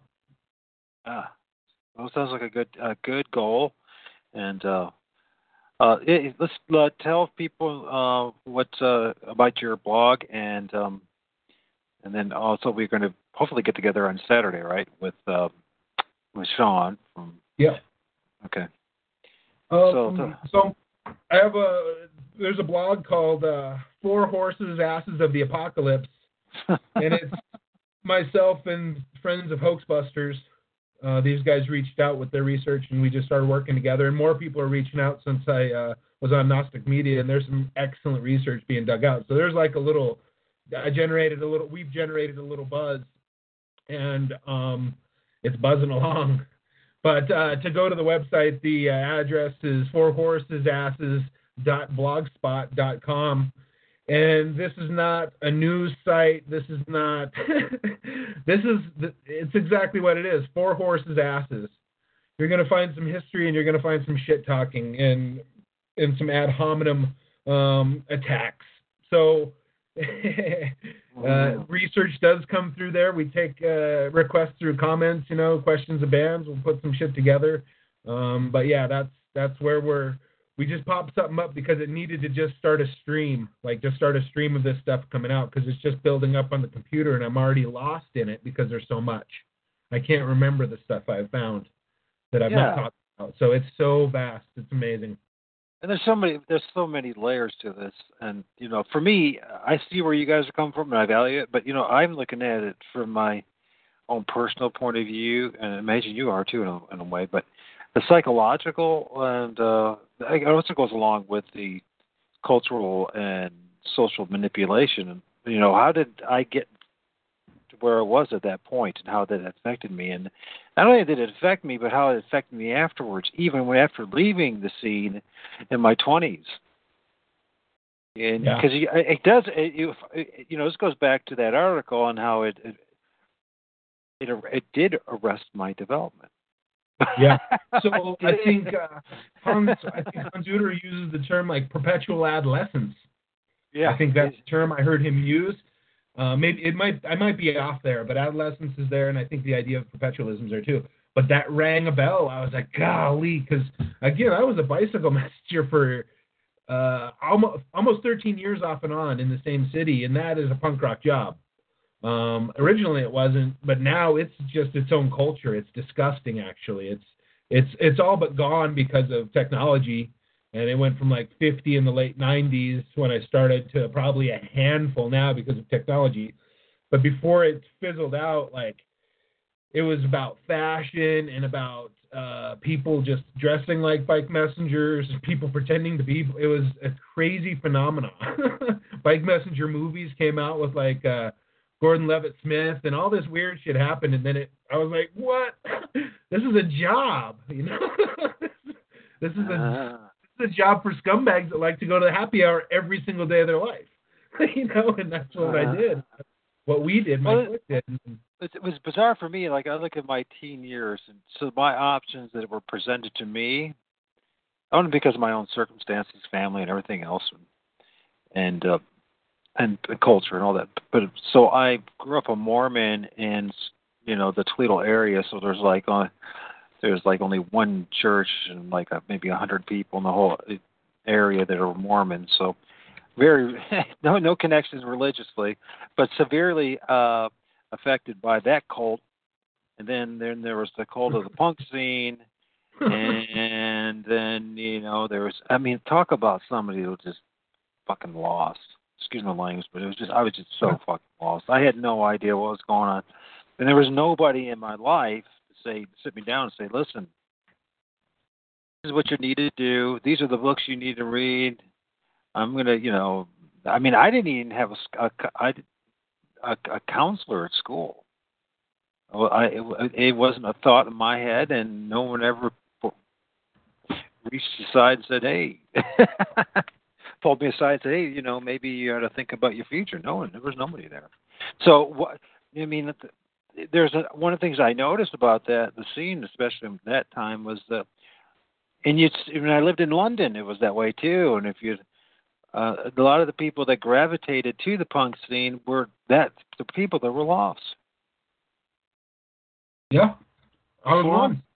Yeah, I was an alcoholic, abused abuse in the childhood. Yeah, and then my friends were shit. It's just they're like their family, but they're weren't violent. It was just a different form of a dysfunctional family that was a lot more fun. Yeah, and I'm glad that you say that because it's like that. Absolutely, that's this shit. That was the same way for me. And it's like, did I even develop one meaningful relationship in it? Yeah. Just more cynicism and more, just. I've actually reached out to my old buddies. And they won't even return my call anymore. I mean, I sent them, I emailed them my stuff anyway. I was like, email, here you go, pussy. and because they're like, he would like get to the point where my friend Jason would be like, he'd answer the phone when he'd see me calling, he'd be like, CIA punk rock department, and I'm like, come on, dude, like, so he did, and then he just quit answering the call. He's like, I don't want to hear anymore. It's like, come on, dude, and then it was over. He just stopped, and I hadn't talked to him forever, and we went to shows together. He had a dysfunctional childhood. We became roommates right when he got out of jail. I met him. He needed a place to live. Hey, let's go. We became roommates. Like that's how it worked in the punk rock thing. Right. Yeah. Well, yeah, but for me, it was, I don't know, I never even, maybe because of the age, maybe because of all sorts of things, but like I said, I don't think I never made a meaningful relationship. Yeah. With any of them. I don't think I have in my life, in reality, now that I look back with what I know now. Well, I didn't even know this stuff. I mean, I'm just now being introduced to a lot of this stuff myself, but back then it was just, it was like a group of people, misfits, if you will, that incapable of establishing meaningful relationships, hanging out together. I mean, it was doomed from the start. Yeah. and nobody seemed to, either care or know or whatever, So I don't know. I can definitely see how the oligarchy could take advantage of it, reward some of them to kind of manage it and keep a lid on it and to monitor it.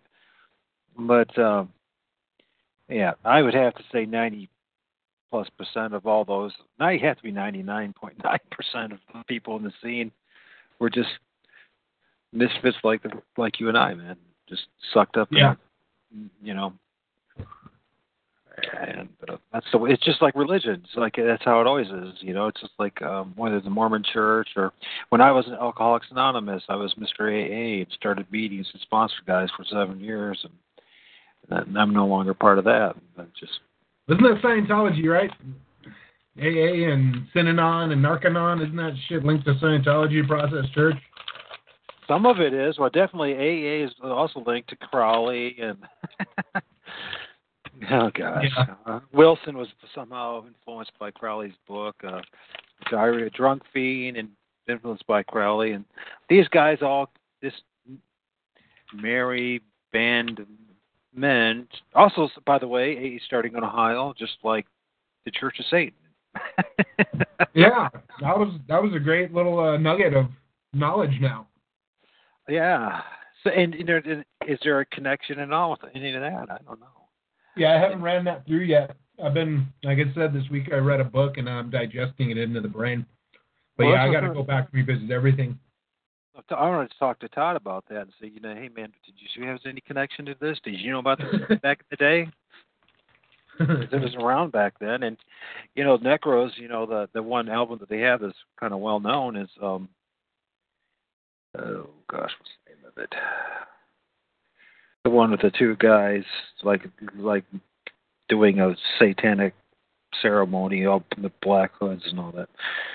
Anyways, yeah, like, where did you get these ideas? Why did you do this?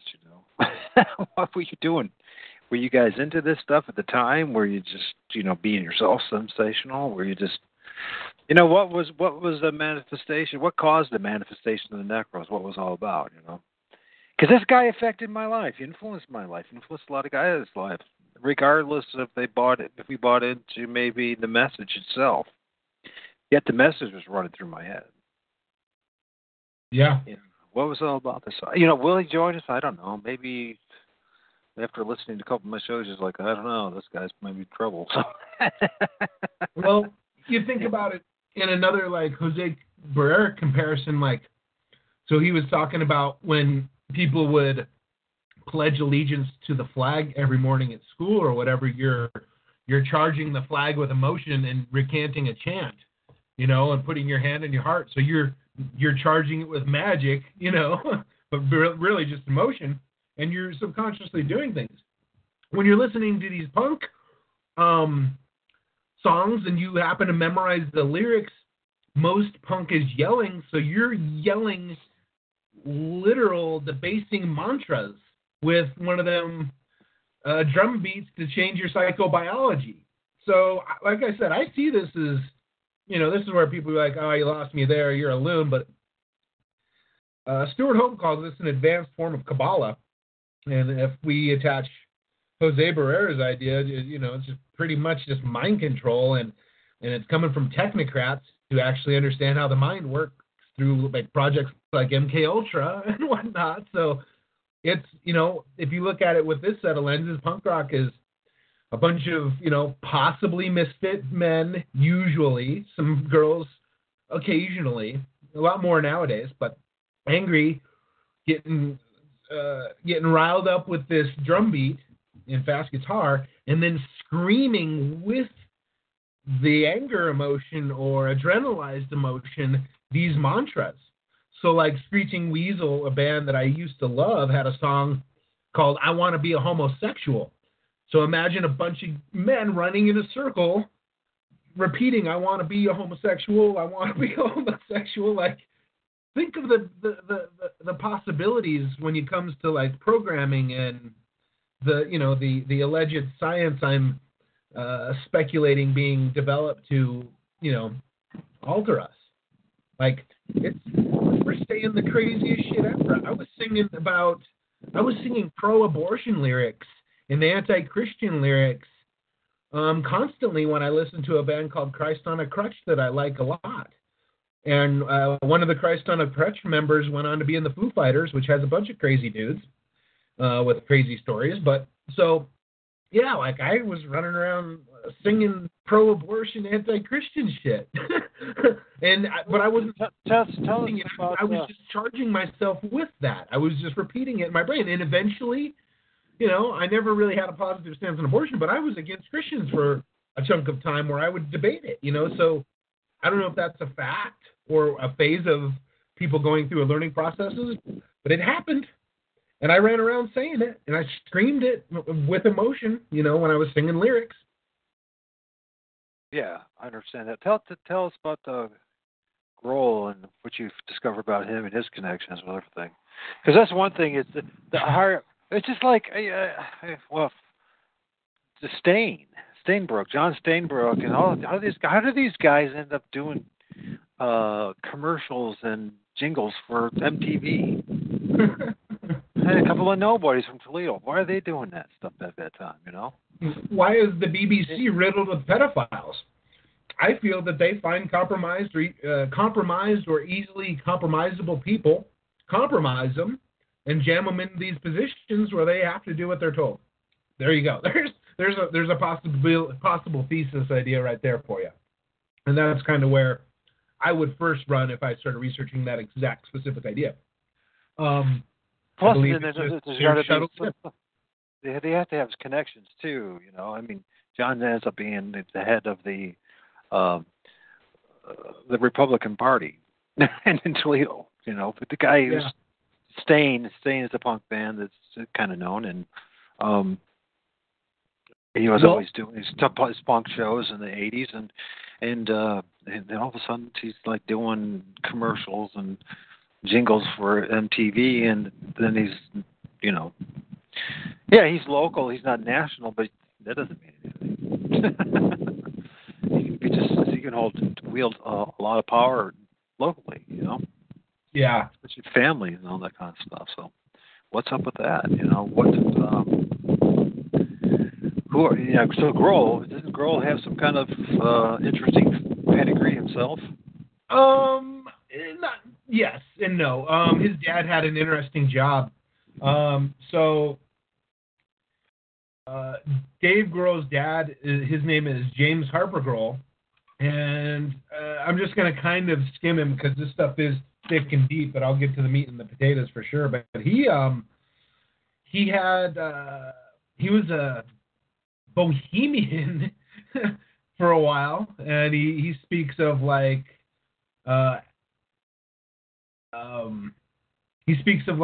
Ginsberg or Burroughs. I'm going off of memory here, so bear with me. But he speaks of Allen Ginsberg or Burroughs hitting on him. So he was in a bohemian circle at a young enough age that, and in the presence of Ginsburg or Burroughs, I don't remember which one. So that's interesting, considering where we're about to go. He worked for Stars and Stripes Army newspaper in Stuttgart. He was a senior vice president of the Savings and Loan League, and he also was personal assistant to a guy named Robert Alfonso Taft Jr. And Robert Alfonso Taft Jr. is he's a member of the Trilateral Commission. Like a ton of the players, went to Harvard. He was in the United States Senate, went to Yale. And his dad is Robert A. Taft, and he is a Harvard Yaley as well, went to both colleges. His dad is William Howard Taft, and now we're getting into members of Skull and Bones and, Yale and the Phi Beta Kappa Society. And William Howard Taft's dad is Alfonso Taft, and he's one of the founders of Skull and Bones. So the way this links to Dave Grohl is, again, his dad, amongst many different temporary careers, was special assistant to Robert A. Taft Jr. And then going back, I believe the Tafts were out of Ohio, now that I think about it, too. Yeah, you can. And I'm almost sure they're Republican. I'm almost 1,000%, 99.9% sure they're Republicans. So he went from being in the bohemian circles with beat poets to working for conservative/Republican Skull and Bones lineage. And a funny story is how Dave Grohl and the Foo Fighters actually dedicated one of their albums to John Kerry during the Kerry-Bush battle for presidency. He was proselytizing Kerry and dedicated one of his albums and did a mini, I think, I don't want to make mistakes because I'm going off of memory here, but he did some shows, maybe a mini tour for Kerry or something like that, but definitely dedicated the album to Kerry. And if we think about the election, Kerry was Skull and Bones, Bush was Skull and Bones, and James Grohl's dad worked in the lineage of the founders of Skull and Bones. So when you also think that, I think this is true, I think only 15 members of Skull and Bones are tapped a year. So if they've been around 100 years, and I can't, let me see if I can pull this up here, just to give us an idea of how rare Skull and Bones members are. They started in 1832, so 1932. So there's probably less than 500 or less than 600. I'm not doing accurate math right now, but less than 600 ever. And we got the triumvirate during the 2004 election. That's an amazing coincidence. Yeah.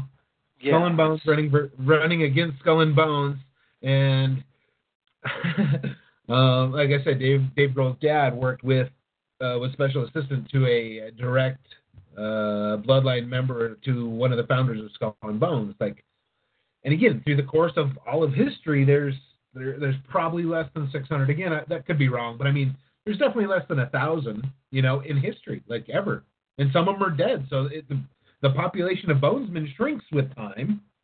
Absolutely. So, yeah, I mean, if an actuary switched a task, they're going to be the odds of that are pretty insane, but coincidences happen.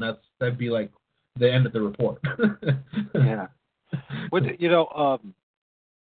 Have you done any kind of research connecting Satanism, Luciferianism to all this movement? It's peppered everywhere, yeah, for sure. I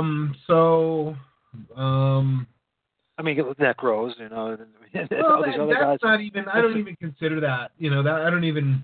Is it just a teenage angst, or is it something more? I don't know.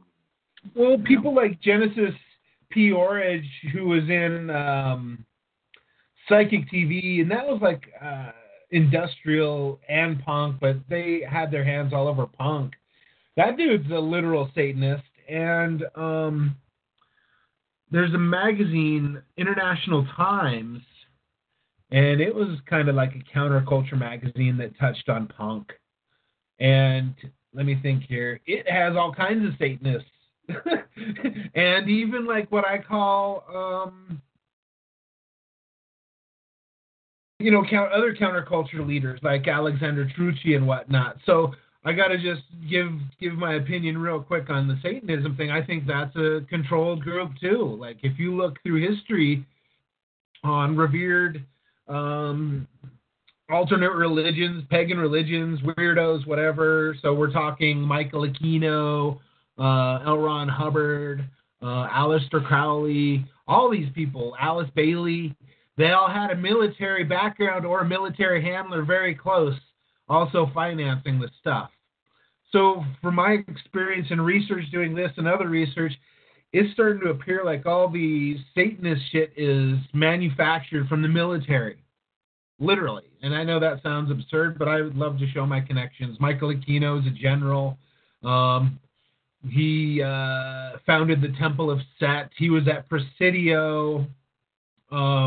In the 80s, they paraded him around all the daytime TV shows dressed like Eddie Munster and talking about the satanic panic pedophile abuse stuff across the board, like Geraldo and all those daytime TV shows that moms are watching.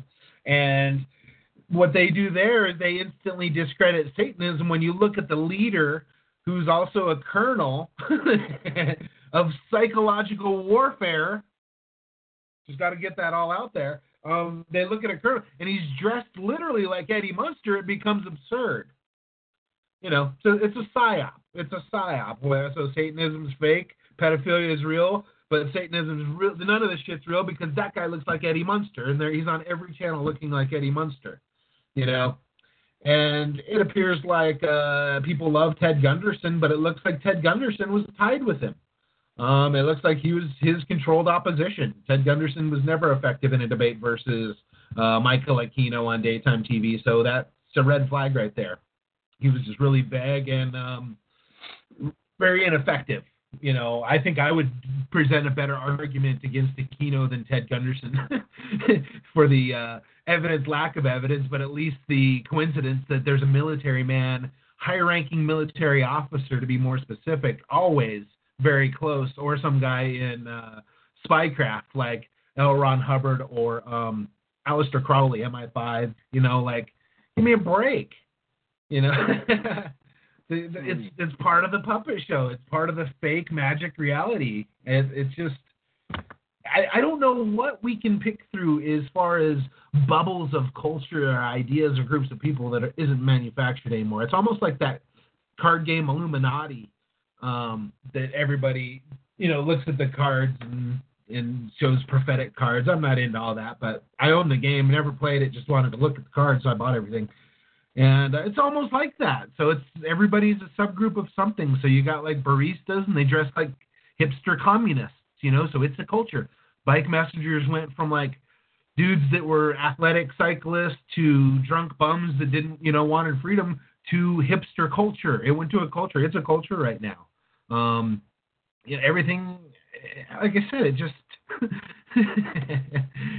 I don't know if anything's organic. I'm trying to just be myself now and not what I've contained myself to when I limit myself to labeling myself. So now I'm just like, I guess technically a ranter because I'm just out ranting and raving. So I'm on a small group of ranters. So I know we're going to deviate greatly here, but I wanted to talk about this Herbert Arthur Sloan because apparently somehow, some way, he was very instrumental in this, the satanic, construct that they've given us. But it says here, Herbert Arthur Sloan was the first person known to have organized and led a specifically satanic religious group. His name was Ophites Clotus Seth Sloan, a World War II U.S. Army veteran barber, spiritual minister, numerologist, card and tea leaf reader, hypnosis, and inventory medium, formed a group in Cleveland, Ohio, right after World War II, 1948, and also headed his local branch of the organization, Our Lady of Endor Coven. As Sloan changed locations, the headquarters of the Ophites cultus Sathanis relocated with him, first to Mishawaka and then South Bend, Indiana. In the 1950s, then in Toledo, Ohio, in the 1960s, where it remained until Sloan's death in 1975. It is estimated that the membership of his group numbered fewer than a dozen at any given time. According to one contemporary account, there were 5 local members. Despite his importance in history and Satanism, Sloan's life has been poorly documented. This article represents a great deal of original research into Sloan's Satanism and his related occult, mythical, and sexual interests, along with glimpses of what his life was like year by year. It is offered as a bouquet of information from researcher and writer Catherine Yronwode. That's Yronwode, to her delightful satanic husband, Naga Siva Yronwode, with love and laughter. And then it says here, he was born in 1905 in Rossburg, Ohio. In 1908, Herbert Sloan sees the horned god Sathanis in the woods of Ohio. In 1920, Herbert Sloan's high school dropout in Ohio. In 1928, Herbert Sloan's barber marries Lillian May Harris, clerk in Akron, Ohio. In 1932, Herbert Sloan barber with Lillian May Sloan, Mansfield, Ohio. In 1932, Herbert Sloan's spiritualist reading and consultations sign Stolden, Mansfield, Ohio. And in 1933, Herbert A. Sloan barber in Mansfield, Ohio. This is a big deal because there was a lot of shenanigans and some, I guess it was his wife ended up going to prison or something like that over it. Herbert Sloan is 1933. Imagine that, spiritualist minister with Eden Brendan, Mansfield, Ohio. Mansfield, Ohio is also well known for its dark occultic bullshit, Satanist, mind control BS.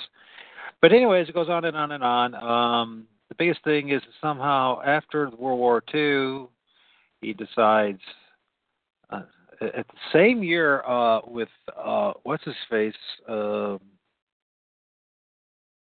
the what's his name? The Scientology. Hubbard? Yeah, the same year, right? It was the same year, 1948, somewhere around that time. So they're starting all these cults, and there's these guys coming out of the military and thinking, we could just do whatever we want. Now, is that because of their experience in the military and, after seeing all the butchery and anti-humanistic behavior that just, as they say, screw it, I can just do what I want to do? Or is there something else going on? I don't know. I personally think there's something else going on. I don't think it was anything organic or grassroots or profundity at any level. I think it was military operations. I have no, there's only speculation, I got to say that, but I mean, You turn over enough like true data and just let it lay there, and then let it absorb in your brain, or track it and analyze it, and you see definitive patterns. And I don't think L. Ron Hubbard got out. Like, that guy, Scientology is so important in these conversations, because the richest of the rich of the actors acting about acting are Scientologists. It's a network for the ultimate actors of this fake world, where everything's an act. They're acting out, like they're all Scientologists. I mean, all the Scientologist nest in Hollywood is baffling. It needs to not be like, well, they're just crazy in California. It needs to be analyzed as like, what the fuck are they doing? Some people are like, they must have it right. You got to pay out your ass your whole time there. Thinking, all these guys are doing it. It's how getting so the group of actors, just calling actors as a group of social, a construct and social people. There's actors acting, for money. Why are the modern ones polarized towards L. Ron Hubbard's organic, project after the military? And I don't know if you know about L. Ron Hubbard's connections to like Jack Parsons, but sure. Jack Parsons, yeah, that's a big red flag. So that's like, those are the things where I was like wondering, so is magic real? Were these two fucking idiots out there really trying to make Gollum next to a nuclear bomb? Were they literally doing that? And why? Does it work? And I'm like, that's when I'm like, I can't tell what's real. But then now I'm comfortable saying that's all bullshit psyop. It's bullshit psyop. It's multi-layer psyop. It's to give people, smart people like myself, a chance to stumble up and accept bullshit as truth. It's a chances for many minds to make many mistakes, believe in the wrong things, fear the wrong things, which is the primary motive of all this mind control, is, I believe, states of fear, different states of fear. Yeah. Well, yeah, and also you got these, like you said, compromise. Like, we go back to Sloan, his wife Lillian May Sloan. It talks about her. It has like these articles from different newspapers, and this was Lillian May Sloan was arrested in December 1937 and indicted on May 4th, 1938, as a result of an FBI investigation into interstate prostitution, then commonly called white slavery in the newspaper accounts. The report is from Zanesville, Zanesville, Ohio, May 4, 1938. So you got these. There was this. Yeah, I mean, what are these people? It's first of all, most of them are just compromised people to begin with, and broken people. Integrity. You're broken people with lack of really any integrity. A lot of these guys are also, snake oilsmen and con artists looking for an opportunity to start. You look at Hubbard, or if you look at Bill Wilson of AA, or this guy, hey, the opportunity to start a religion, and although they say that it was very small in Toledo, is that true? I don't know. Who knows? In the 90s, just coincidentally, the best bands out of Ohio, and I don't know what city, but the bands that I liked, and again, this is like 90s, they might have started in the 80s, but still they were 90s hardcore, were Integrity, as I'd mentioned, with a guy who sells processed church memorabilia and, sings about them. And Charles Manson actually contacted that guy, Dwid, and asked him to make a record. I mean, so there's weirdness. But there's another band called Ringworm, and I think it's Cleveland. And back then, I was oblivious to this, but now that I'm researching and such last half a year, I wanted to listen to Ringworm because I used to love them, but it made me angry. It did. It's super hard and heavy and angry and yelling and talking about, Antichrist topics. but I actually pulled it up on the computer to hear it, and I looked at the cover of the CD I had, and it was the same one I had before, but it never resonated. But it was just literally a literal picture of Baphomet only. It's called The Promise. And I was like, holy shit, that was like my favorite CD. And so I don't have any evidence to support what my, and I haven't even dug this out too deep, but I still got fun stuff to talk about with it. But there is a satanic element in Ohio in my hypotheses. Because two of the hardest 90s bands were overtly satanic. They were linked, and they were awesome, in my opinion. And looking back now, like seeing Baphomet on the cover of this Ringworm album, and again, the album's called The Promise, and that's all it is Baphomet. And I was like, that is what that was. Holy shit, that's Baphomet. And now that I know who Baphomet is, it's mind-blowing to me. But back then, I had no clue. I just figured it was some ironic devil worship picture. But both those bands were from Cleveland. Yeah, and they were heavy and hard. And when I talk about drums making the hair on the back of my neck stand up, those two bands did it. There was a short period of time when I raced mountain bikes, and not at an expert level or anything like that, but I raced mountain bikes for fun. And I'd put a Walkman or a Discman in my pocket, and I would eat mushrooms and listen to Ringworm while I raced mountain bikes. And a lot of the races were in the desert. And I literally did that, and I'd do well in the class I was racing. But that was my hobbies, was eating mushrooms, listening to Ringworm, and racing in competitive mountain bike races. And I know that sounds fantastic, but I've done crazy shit. But yeah, like looking back at it, it was like I said, the cover was Baphomet, and I was just like, holy shit, it's mind blowing. Yeah, a lot of the integrity stuff overlaps with Process Church ideas or whatever. Like one of their album covers, I can't remember the connection, but it has the phrase, humanity is the devil. That's what it is. And that's a phrase from the Process Church, and that's the name of their album. So they're so we talk about them like injecting poisonous ideas. Like Dwid he moved into Europe, and he like plays in, overtly satanic bands, saying overtly satanic stuff, selling Process Church memorabilia.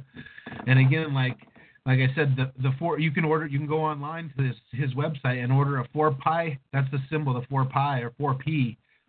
It's like kind of almost like a swastika, a teeny bit, but it's called the 4p symbol, and you can order one for $6.66.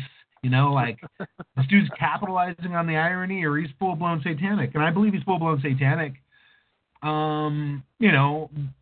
Because again, like Charles Manson contacted him to make a record. It wasn't the other way around, which is what I would imagine would happen. Like Henry Rollins produced, little do people know, he produced, SST Records produced a Manson album. And SST had the Minutemen, Black Flag, Circle Jerks, all those guys. And they pressed 5 records only. And Henry Rollins owns 2, and Manson owns 3. So what the fuck are they doing that for? It's punk rock irony, man. That's punk rock. So punk rock becomes anything and everything. Do what that will. Yeah, pretty much. I mean, it seems like there is a really strong satanic element in it. Maybe just like I said, I really feel. I'll say this: I was spared. I was spared by whatever happened, being rejected and everything, and not that things happened in the way I wanted to. This is an easy statement to corroborate with you saying it looks like there's a satanic element, because again, I'm just giving little pieces. Another congruent statement is almost across the board, punk is anti-Christian. Almost across the board. Almost, yeah. I mean, literally. That's a punk topic, is religion and politics. That's staples of punk rock. So, like, whether it's satanic or not, it's almost across the board anti-Christian. So yeah. I'm not saying antichrist. I'm saying it talks shit about Christianity. Across the board. Well, there's certainly a lot of reasons to do that. Absolutely. But again, I don't think that they're doing it out of waking people up. I believe it's part of the shift in ideas, too. They're shifting the idea. Like, that's why, all this stuff is coming out now. Like, there's probably like 0.0000001% of the population are transgender children needing to use an opposite-sex bathroom, but almost like 80% of people in America know about that story. You know what I'm saying? So, I mean, it's still controlling ideas for a microcosm of humanity. And that's labeled into like the Christians don't want that. No, dude, I don't want it. And I'm not going to church. No, I don't want that. If my daughter has to pee next to a boy, I will rant. I would rant. I would have no problems with it either. I will take on all the trolling social gender or the social justice motherfucking idiots, and like, fuck that, dude. They're ramming shit into our culture and saying it's the culture. So another example is like they used to be like, yeah, maybe like 1 in 15 men are gay, and then it's like drops to like 1 in 10 men are gay, then it's like 1 in 8 men are gay, and eventually we're like 1 in 3 men are gay. And is that fucking true? I doubt it, but because the TV says so, we start to believe it, and like, all right, everybody's fucking gay. Gotta be cool. Shut up. Stymie me down. You gotta reserve yourself. You can't be a ranter. You gotta be a passive. You gotta live and let live, man. You gotta understand, man. He is whatever he thinks he is. I'm not against him. Cut your dick off. Do whatever you want, man. Get it off the TV. Yeah. Get it off the TV. Well, isn't it interesting too with the punk scene, especially it was like a place for folks to be who are gay. Especially, I noticed a lot of lesbians. Yeah. A lot of lesbians. I noticed a lot in the punk scene. A lot of butch type women. Maybe bitches too. There's a lot of bitches too. But you know what I'm saying. It was and then you see like a guy like V again who is capitalizing on it. He's saying, well, it's just tongue in cheek, and I'm just there to try to agitate and irritate and just have fun doing it. But was he really just doing it, or has he? Well, if you think about it, he opens that story with that author opens a story with Freud, and if we just add another technocratic Freudian statement, it's called Freudian slips. So that technically is a Freudian slip, and it's real. Like he's citing Freud. Right. So what's is it just to sell records and to get some recognition and publicity alone, or is it also, somebody is maybe encouraging him to do that because of the social programming and the, a lot of times it's a total. If you're going to change something, it's a total assault. It's everywhere. It's on the television and in these subcultures, is everything. You know what I mean? Change everything. So whatever group you can get a hold of, And another thing I haven't mentioned is, and this is a behemoth, so I can't really even talk too much about it because it's so massive. But one of the factors that help manifest punk rock in general is this movement or subtle Marxist offshoot called Situationist International, and that basically seems to be like an effort to just annihilate beauty in art. And those are my words and opinions, but there's tons of material out there that I feel like incite and change minds because they say it themselves. I use their words against them. But yeah, so that's a huge piece of this puzzle we haven't even touched on, and I really can't touch on it because it would take hours. Literally, it's insane.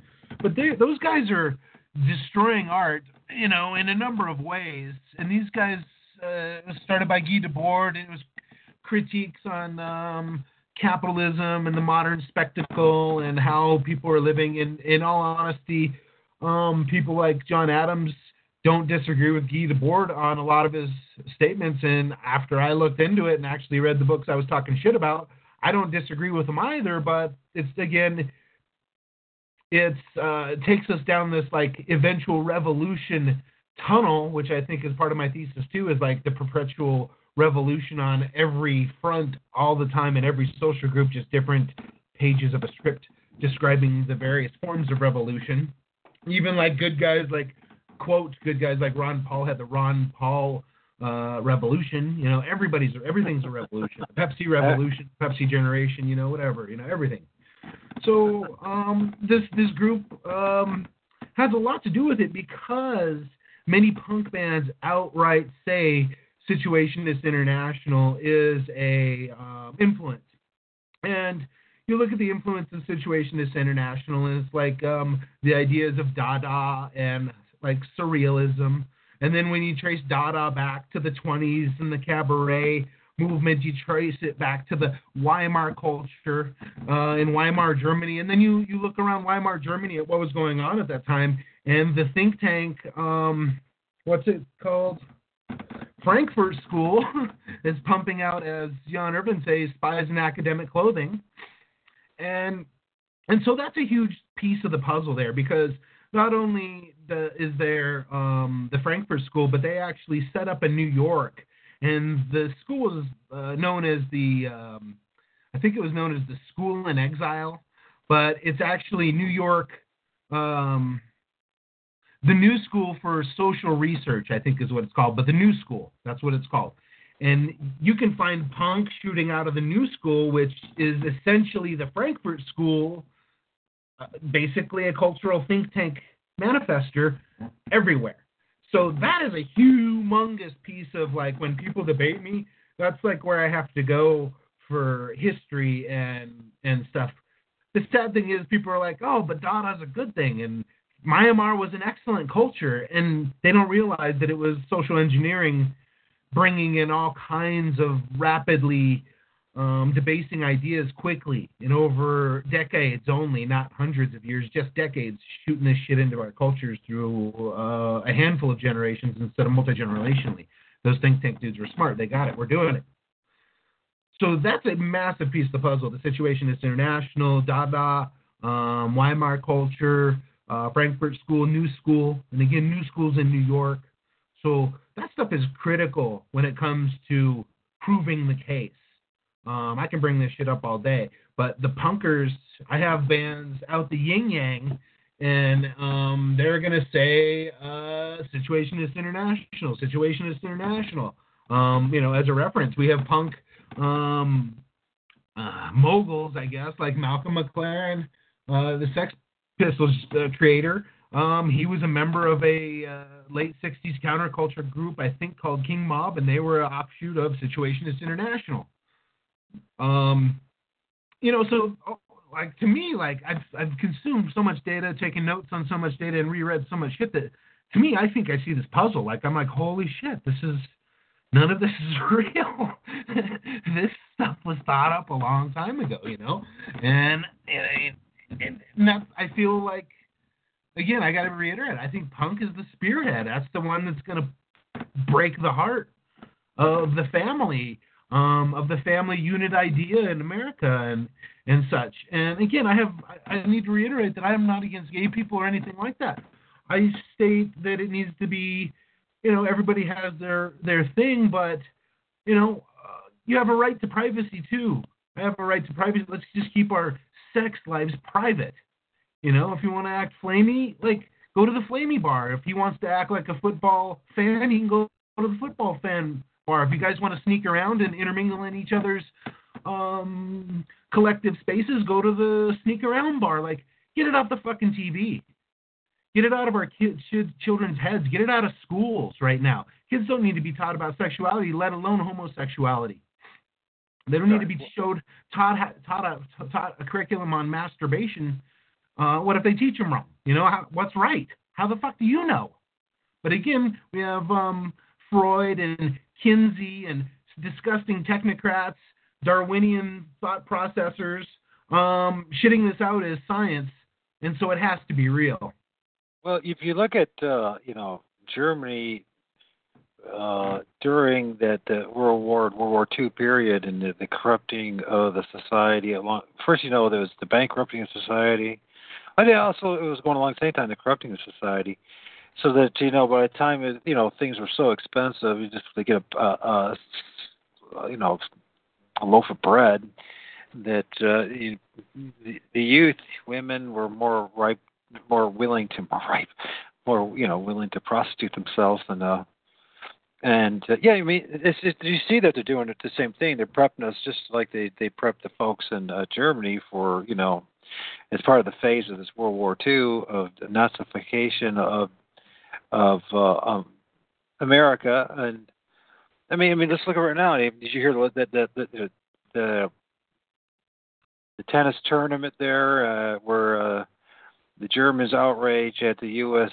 plays Nazi version of the anthem, and there's some guy singing, it's like a white guy with a shaved head singing the Germans' old Nazi anthem in the beginning ceremony. That's one clown that's been put on the stage. I'm not saying he's an actor. I'm not saying anything. He might be. He could be just a dumbass. But he's put, about him. It's deliberate. It's obviously deliberate. So then now it's a problem that this one guy did this.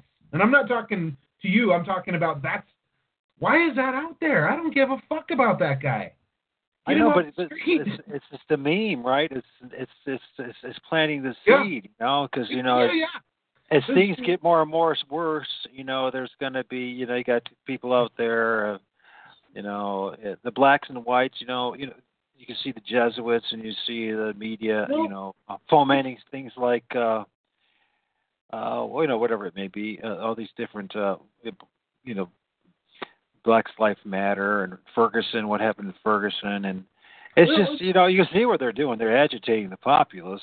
Well, it's a reboot, too. So when you were in the 80s, who were the punk songs against, or the hardcore songs? Reagan. Okay? Yeah. So he was there was the a symbol. huge linchpin. There's a huge linchpin of Reagan. I'm not saying he's a catalyst. I'm saying it's an attack, an assault of the mind. So in that generation, Reagan was a linchpin. Tons of anti-Reagan stuff, Rock Against Reagan, he's just, Reagan youth, whatever. So, but then there's a Democrat, a liberal, that didn't go on with Bill Clinton. No, none of that shit went on with Bill Clinton. None of it. Nothing. The punkers are just fucking expanding, and in the 90s, that's when the Riot Girl movement's kicking off. They're capturing a bunch of mine. They're concentrating on business. Then we got Bush. And that's kind of when I was into hardcore. And it's fuck Bush, let's make pictures of Bush snorting people like cocaine, and then the punkers are all against Bush. Okay? Then we got Obama. They're done. They're done bitching. Let's get as gay as hell. The social justice movement, the Riot Girl movement's hyper-sexualizing, their young audiences, by telling them to be a slut and but don't get raped. And that's with the liberal guy in there. But now we got Trump. So right now the drums are beating. We're going to have another revival of hardcore again. So I see an 8-year pattern plain as fucking day. Plain as day. But then you got Trump now with his connections, his open connections of the Jewish mafia and his, of openly supporting, Israel and all that kind of stuff. So you can see that it's really going to be church fomenting the and agitating the populace. And it's already going. Fat Mike and all those dudes are already off to the races. It's the same, and even your generation, those dudes that are still 50, and I'm not saying you're 50, but I'm saying those dudes are 50. They're yeah, let's revamp, man. People will pay us. They're striking up the drums and shit. Bad Religion, No Effects, all the guys that in my time frame, they're already running. They're running full steam ahead. The day after punk rock, or the day of the inauguration, we had a punk show in Denver, and I didn't go, of course, because they suck. But it was an anti-Trump punk show. It was an anti-punk Trump show day one. So for me, this stuff is, you tell me when people were maybe a handful of bands talk shit about Clinton, maybe a handful. and maybe mildly, maybe, but nothing like what you experienced with the Reagan years, nothing like what you experienced and I experienced kind of overlapping with Bush, and definitely not what we're going to experience with Trump. This is going to be a crazy ride this time around. But when the liberal guys in the chair, it seems like they're off doing the social adjusting, and then when the conservative guys in, they're using that social justice as the loudspeaker. So, again, to me, it's plain as day, like incrementally, and I hate to use the gay thing again. I don't want to sound like a homophobe, but that's what they're using. They're using that. They're using, so the slang definition of punk is, there's a few of them, but it's like something or someone worthless or unimportant, a young ruffian or hoodlum, an inexperienced youth, a young male partner of a homosexual.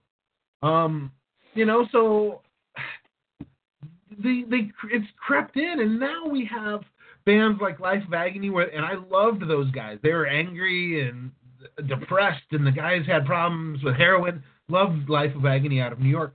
The lead singer is now a girl. He changed to a she, and he's out there acting like a woman, but he's singing the same old songs that I loved. And I'm like, well, you changed. Look, go get some new material. Like, I want to just lock this in a compartment and leave it there. I don't want to adjust it. But so now this super heavy, I loved it, but it was super heavy New York metal hardcore stuff with a deep voice singer too. The guy's voice is deep. That's why it's excellent. Super deep. Now he's a chick. And now he's doing the same deep voice of the same song. So that stuff wasn't out before. But now there's a handful of bands where that's going on. Fat Mike, like a bunch of cross-dressers back in the day. Not a bunch, a handful, but they were very outspoken about it. Like the guy from Dave Dichter from MDC is a cross-dresser, like a lot of them, and that's over the course of a few generations of punk. But now it's they're full on like on the big screen as, where they were an excellent band underground. Now they're on the big stage with the same stupid, I like the songs, but the same songs from the 90s, but now as a woman. And to me, I'm like, what the hell? And there's, I know of 3 in my database, and one of them was from a band I loved. So, yeah, part of this total onslaught, too, is like, the quote that's spattered around. Some people say he said it, some people say he didn't. I bet none that he did. William Casey, CIA director, who said, "We'll know our disinformation program is complete when everything in America, everything the American public believes is false." And it seems to be that way. From my own research in my own life, and whether it's Scientology, whether it's the music scene, whether it's politics, whether it's the things that, everything is based on a friggin' lie. It's absolutely necessary for an empire to lie to its people to begin with. That's the way it maintains its power. Let me tell you a story. Go ahead. Let me tell you a story about William Casey real quick, because it overlaps my work, and it overlaps Dave McGowan's work in the book Program to Kill. So William Casey pops up because I'm just going to get to the punchline, but after William Casey died, serial killer Joel Rifkin was his widow, Sophia Casey's landscaper. Of course. Okay. All right. So how this fits into punk rock is one of Joel Rifkin's victims' name was Tiffany Bresciani, and she was. I've read that they were engaged. I don't know how junkies get engaged, but she was at least with romantically the singer for a band I used to love called Reagan Youth, and his name was Dave Rubenstein, and if I remember right, because I'm going off memory here, if I remember right, Tiffany was his last victim, and he killed the singer of Dave Rubenstein's prostitute girlfriend, because Joel Rifkin allegedly picked up prostitutes. But before that, he was the director of the CIA, William Casey's widow's landscaper. introduced by a guy named Owen Smith, I think, who's, looks like he came from a spook school as well, and he's a relative of the Caseys. And Mr. Smith scooped up Joel Rifkin at a place called Planting Fields Foundation, if memory serves me right. So that's worth an investigation.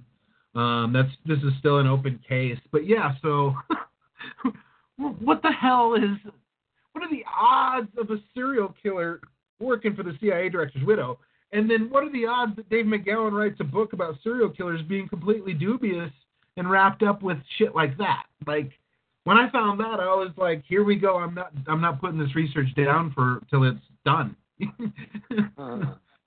Yeah, so we got multiple, the Evergreen State College Ted Bundy connection. Debbie Harry claims that Ted Bundy picked her up and was trying to kidnap her, but she escaped. That's funny. Have you ever heard of Maury Terry and his book, The Ultimate Evil? No. Well, Dave McGowan references it pretty extensively in Program to Kill. And I had no idea of it. One of my partner researchers brought this to my attention, and I have the book and read it. I just didn't remember it. But Robert Mapplethorpe, in this book, they suggest Robert Mapplethorpe. I don't want to mess this up, but he was involved in a snuff flick with the son of Sam. So David Berkowitz, if you hear his modern confessions, he's like, yeah, I didn't kill all those people. Other people were killing them. I think the links go to the Process Church. The book, The Ultimate Evil, is completely about this thesis and these ideas. And he names people, and he said one of his killings, I don't even think he did it. Again, because he said that he took the rap for multiple people killing, and I guess it's Process Church weirdos.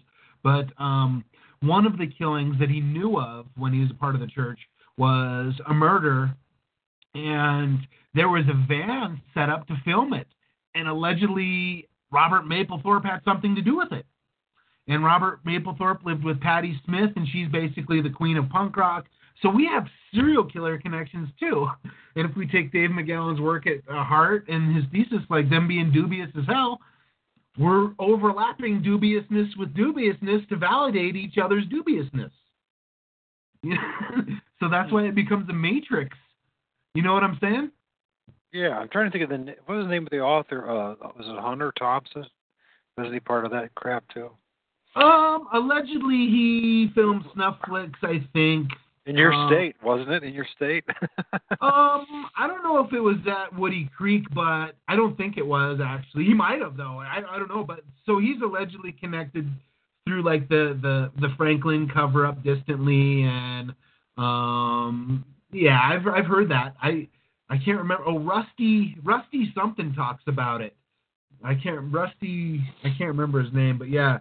There's a guy in jail named Rusty something that talks about all of the Hunter Thompson allegations, and yeah, there's a couple books I have that bring all that up. I have no reason to disbelieve it. I have no reason to believe it yet because I haven't dug it out, and I feel like I'm trying to establish a new way to look at this shit, and it's by actually trying to disprove it. Like, take this idea and disprove it. And then you do that by gathering facts, data from obituaries, genealogies, multiple accounts through multiple sources, and just kind of look at the pieces. You know what I'm saying? So, yeah, I wouldn't doubt it, but I would not, I would much rather give you like 5 or 6 dubious links to be like, I don't know, but here's what I do know. Like, that's kind of where I go with my research is use their words against them and see what's laid out there as the history, you know what I'm saying? Right. Well, brother, it was a heck of a night, and I do appreciate you still joining me. You shared an awful lot. It's going close to 3 hours, man, so it's getting close to 12. And I'm beat, man. So, but anyways, yeah, you could be with us. We'll try to do Saturday again if you're game, and we'll decide where to go from there. there's a lot of directions to go with this, and you know what I think we're going to have to do is let you share more of what you know, and let Sean share his experience in the punk scene and what it was like, because he was out there in in that same region, really close to Lansing, and you got Grand Rapids, Michigan, and all that sort of thing. So I believe that's it, right? It's a Grand Rapids, Michigan, close to Lansing. I'm going to look into that. I mean, I don't know, but Ann Arbor, the name Ann Arbor just comes up a ton. Yeah, well, Ann Arbor is just an hour up the road from me, and I can't remember if I should know this. I've been there like 1,000 times, but just to confirm my suspicions, Grand. What did I call it? Grand something. Rapid or no? What do we just say? Grand Rapids. Yes, I was very tired. All right, buddy. Just hold a second. Let's see, because it's real close in. Grand Rapids, Michigan. And it's pretty close to Lansing, I believe. Anyways, just down the road. So so his connections to all this thing, with his insights to it all, that'd be good. And who knows? Maybe we'll end up deviating again if Todd joins us next week. I hope my words dissuade him. I imagine after if he hears this with everything else, well, it depends on who he is. I mean, I told him, I said, in my show, nothing's sacred. So. Well, again, like one of the first questions I want to ask is if that White Panther logo is a White Panther logo, because, like I said, that shoots out some bands. White Panthers are definitely on my radar. Yeah, I mean, it's like I want to hear from him. I want to say a little bit about how the guy influenced so many of us, but then go from there. You know what I mean? So it's hopefully after 30 years, hopefully we all be mature enough to say, yeah, this is how that was, and this is how it really is. And, he's working in academia. It looks like he's at a very low-profile college as an athletic director. Because I gotta do research on everybody. So he doesn't have the hyper exaggerated successes that some of these idiots have.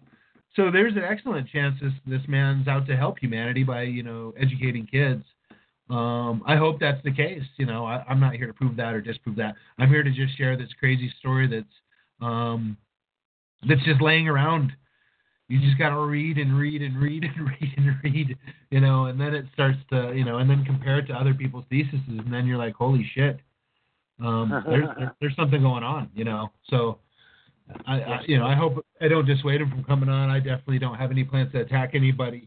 Like I said, I'm passionate, but I won't call him names or pick on anybody. Like I said, I look at him and I don't see. The only red flag, I guess, would be, like I said, the White Panther logo. But again, that could come from a person that genuinely believes in the White Panther ideas. And again, they had good ideas, but as far as my research is showing, it looks like they're just completely a controlled opposition managed by the CIA. Like everything else. I mean. Like many things. Yes. Except for definitely all revolution. Like that is the game. They preach revolution in many forms to many different subgroups of people, and it keeps us in a state of revolution.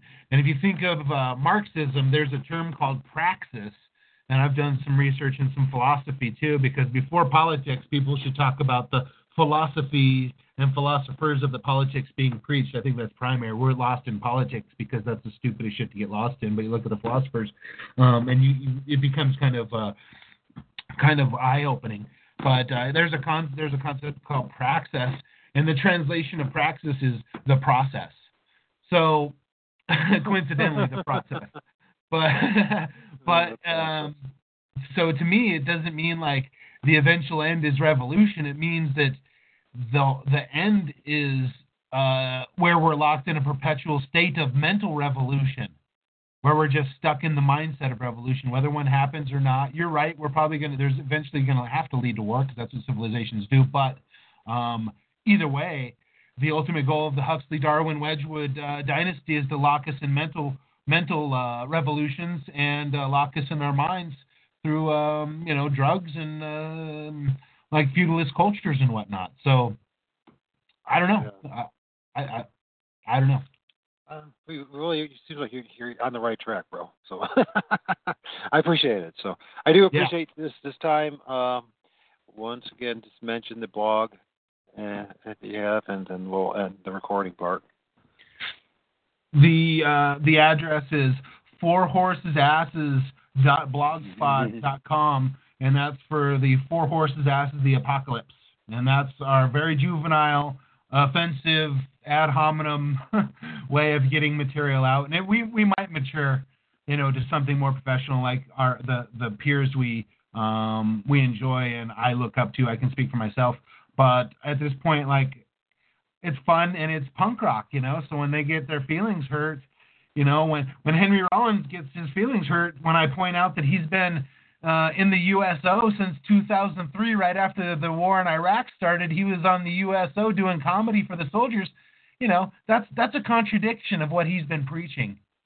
And he still does work for the USO. Just to let you know, he always was a jerk and always full of it. So hopefully people realize that. So, anyways, right. and as far as the guys that you're doing your blog talk with, that's Hoaxbusters, and Chris was my first guest in this new series of old religion dystopia, and it'd be kind of cool maybe to get John to join us too.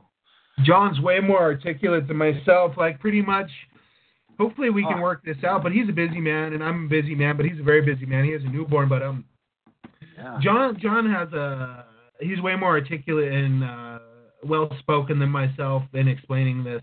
I'm kind of just the digger, like the actuary guy, and cramming shit, and so in an ultimate world, if John had all of my data, this would be an amazing presentation.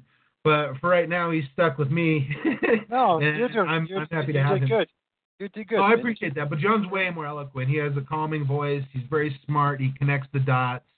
He has some real good profundity, and I'm very happy with that guy. Maybe he'll come on as Alex Jones. Well, we work pretty decent together as a team, so hopefully we, like I said, maybe some, I think he's doing that call with us Saturday. I'm not positive, but yeah, like him, him talking about ideas and me getting my notes lined up for the data dump is how I think we we work optimally, or me data dumping and then him offering his better descriptive observations to it. Are you doing 2 shows Saturday then? No, I thought he was doing one with us. I thought he was doing the one with Sean Condon and me and you. John? Maybe I'm mistaken.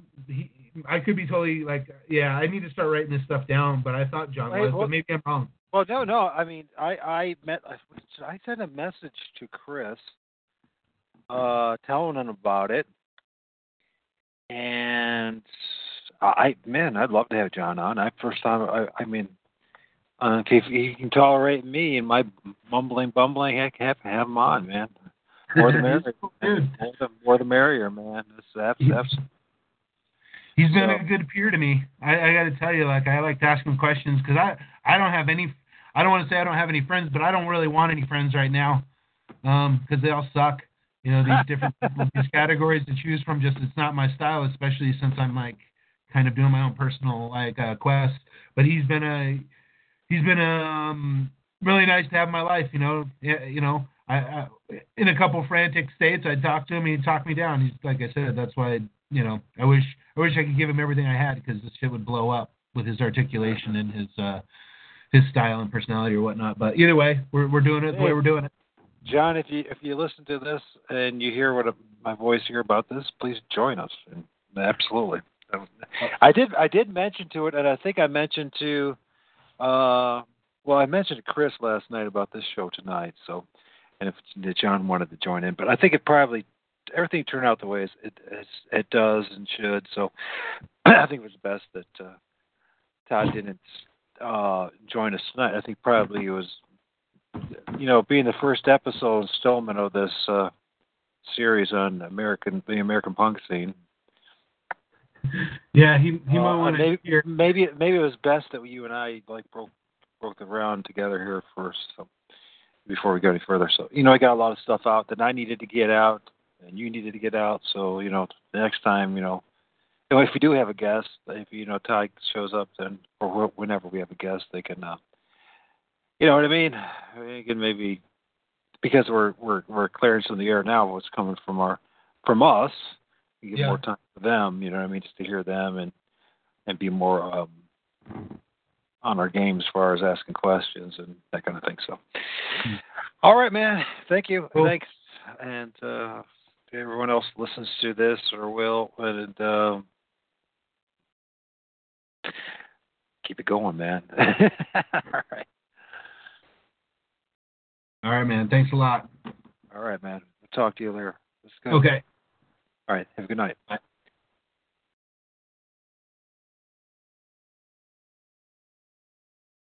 Hello, it is Ryan, and we could all use an extra bright spot in our day, couldn't we? Just to make up for things like sitting in traffic, doing the dishes, counting your steps, all the mundane stuff. That is why I'm such a big fan of Chumba Casino. Chumba Casino has all your favorite social casino-style games that you can play for free anytime, anywhere with daily bonuses. That should brighten your day a little. Actually, a lot. So sign up now at ChumbaCasino.com. That's ChumbaCasino.com. No purchase necessary. VGW Group. Void where prohibited by law. See terms and conditions. 18+.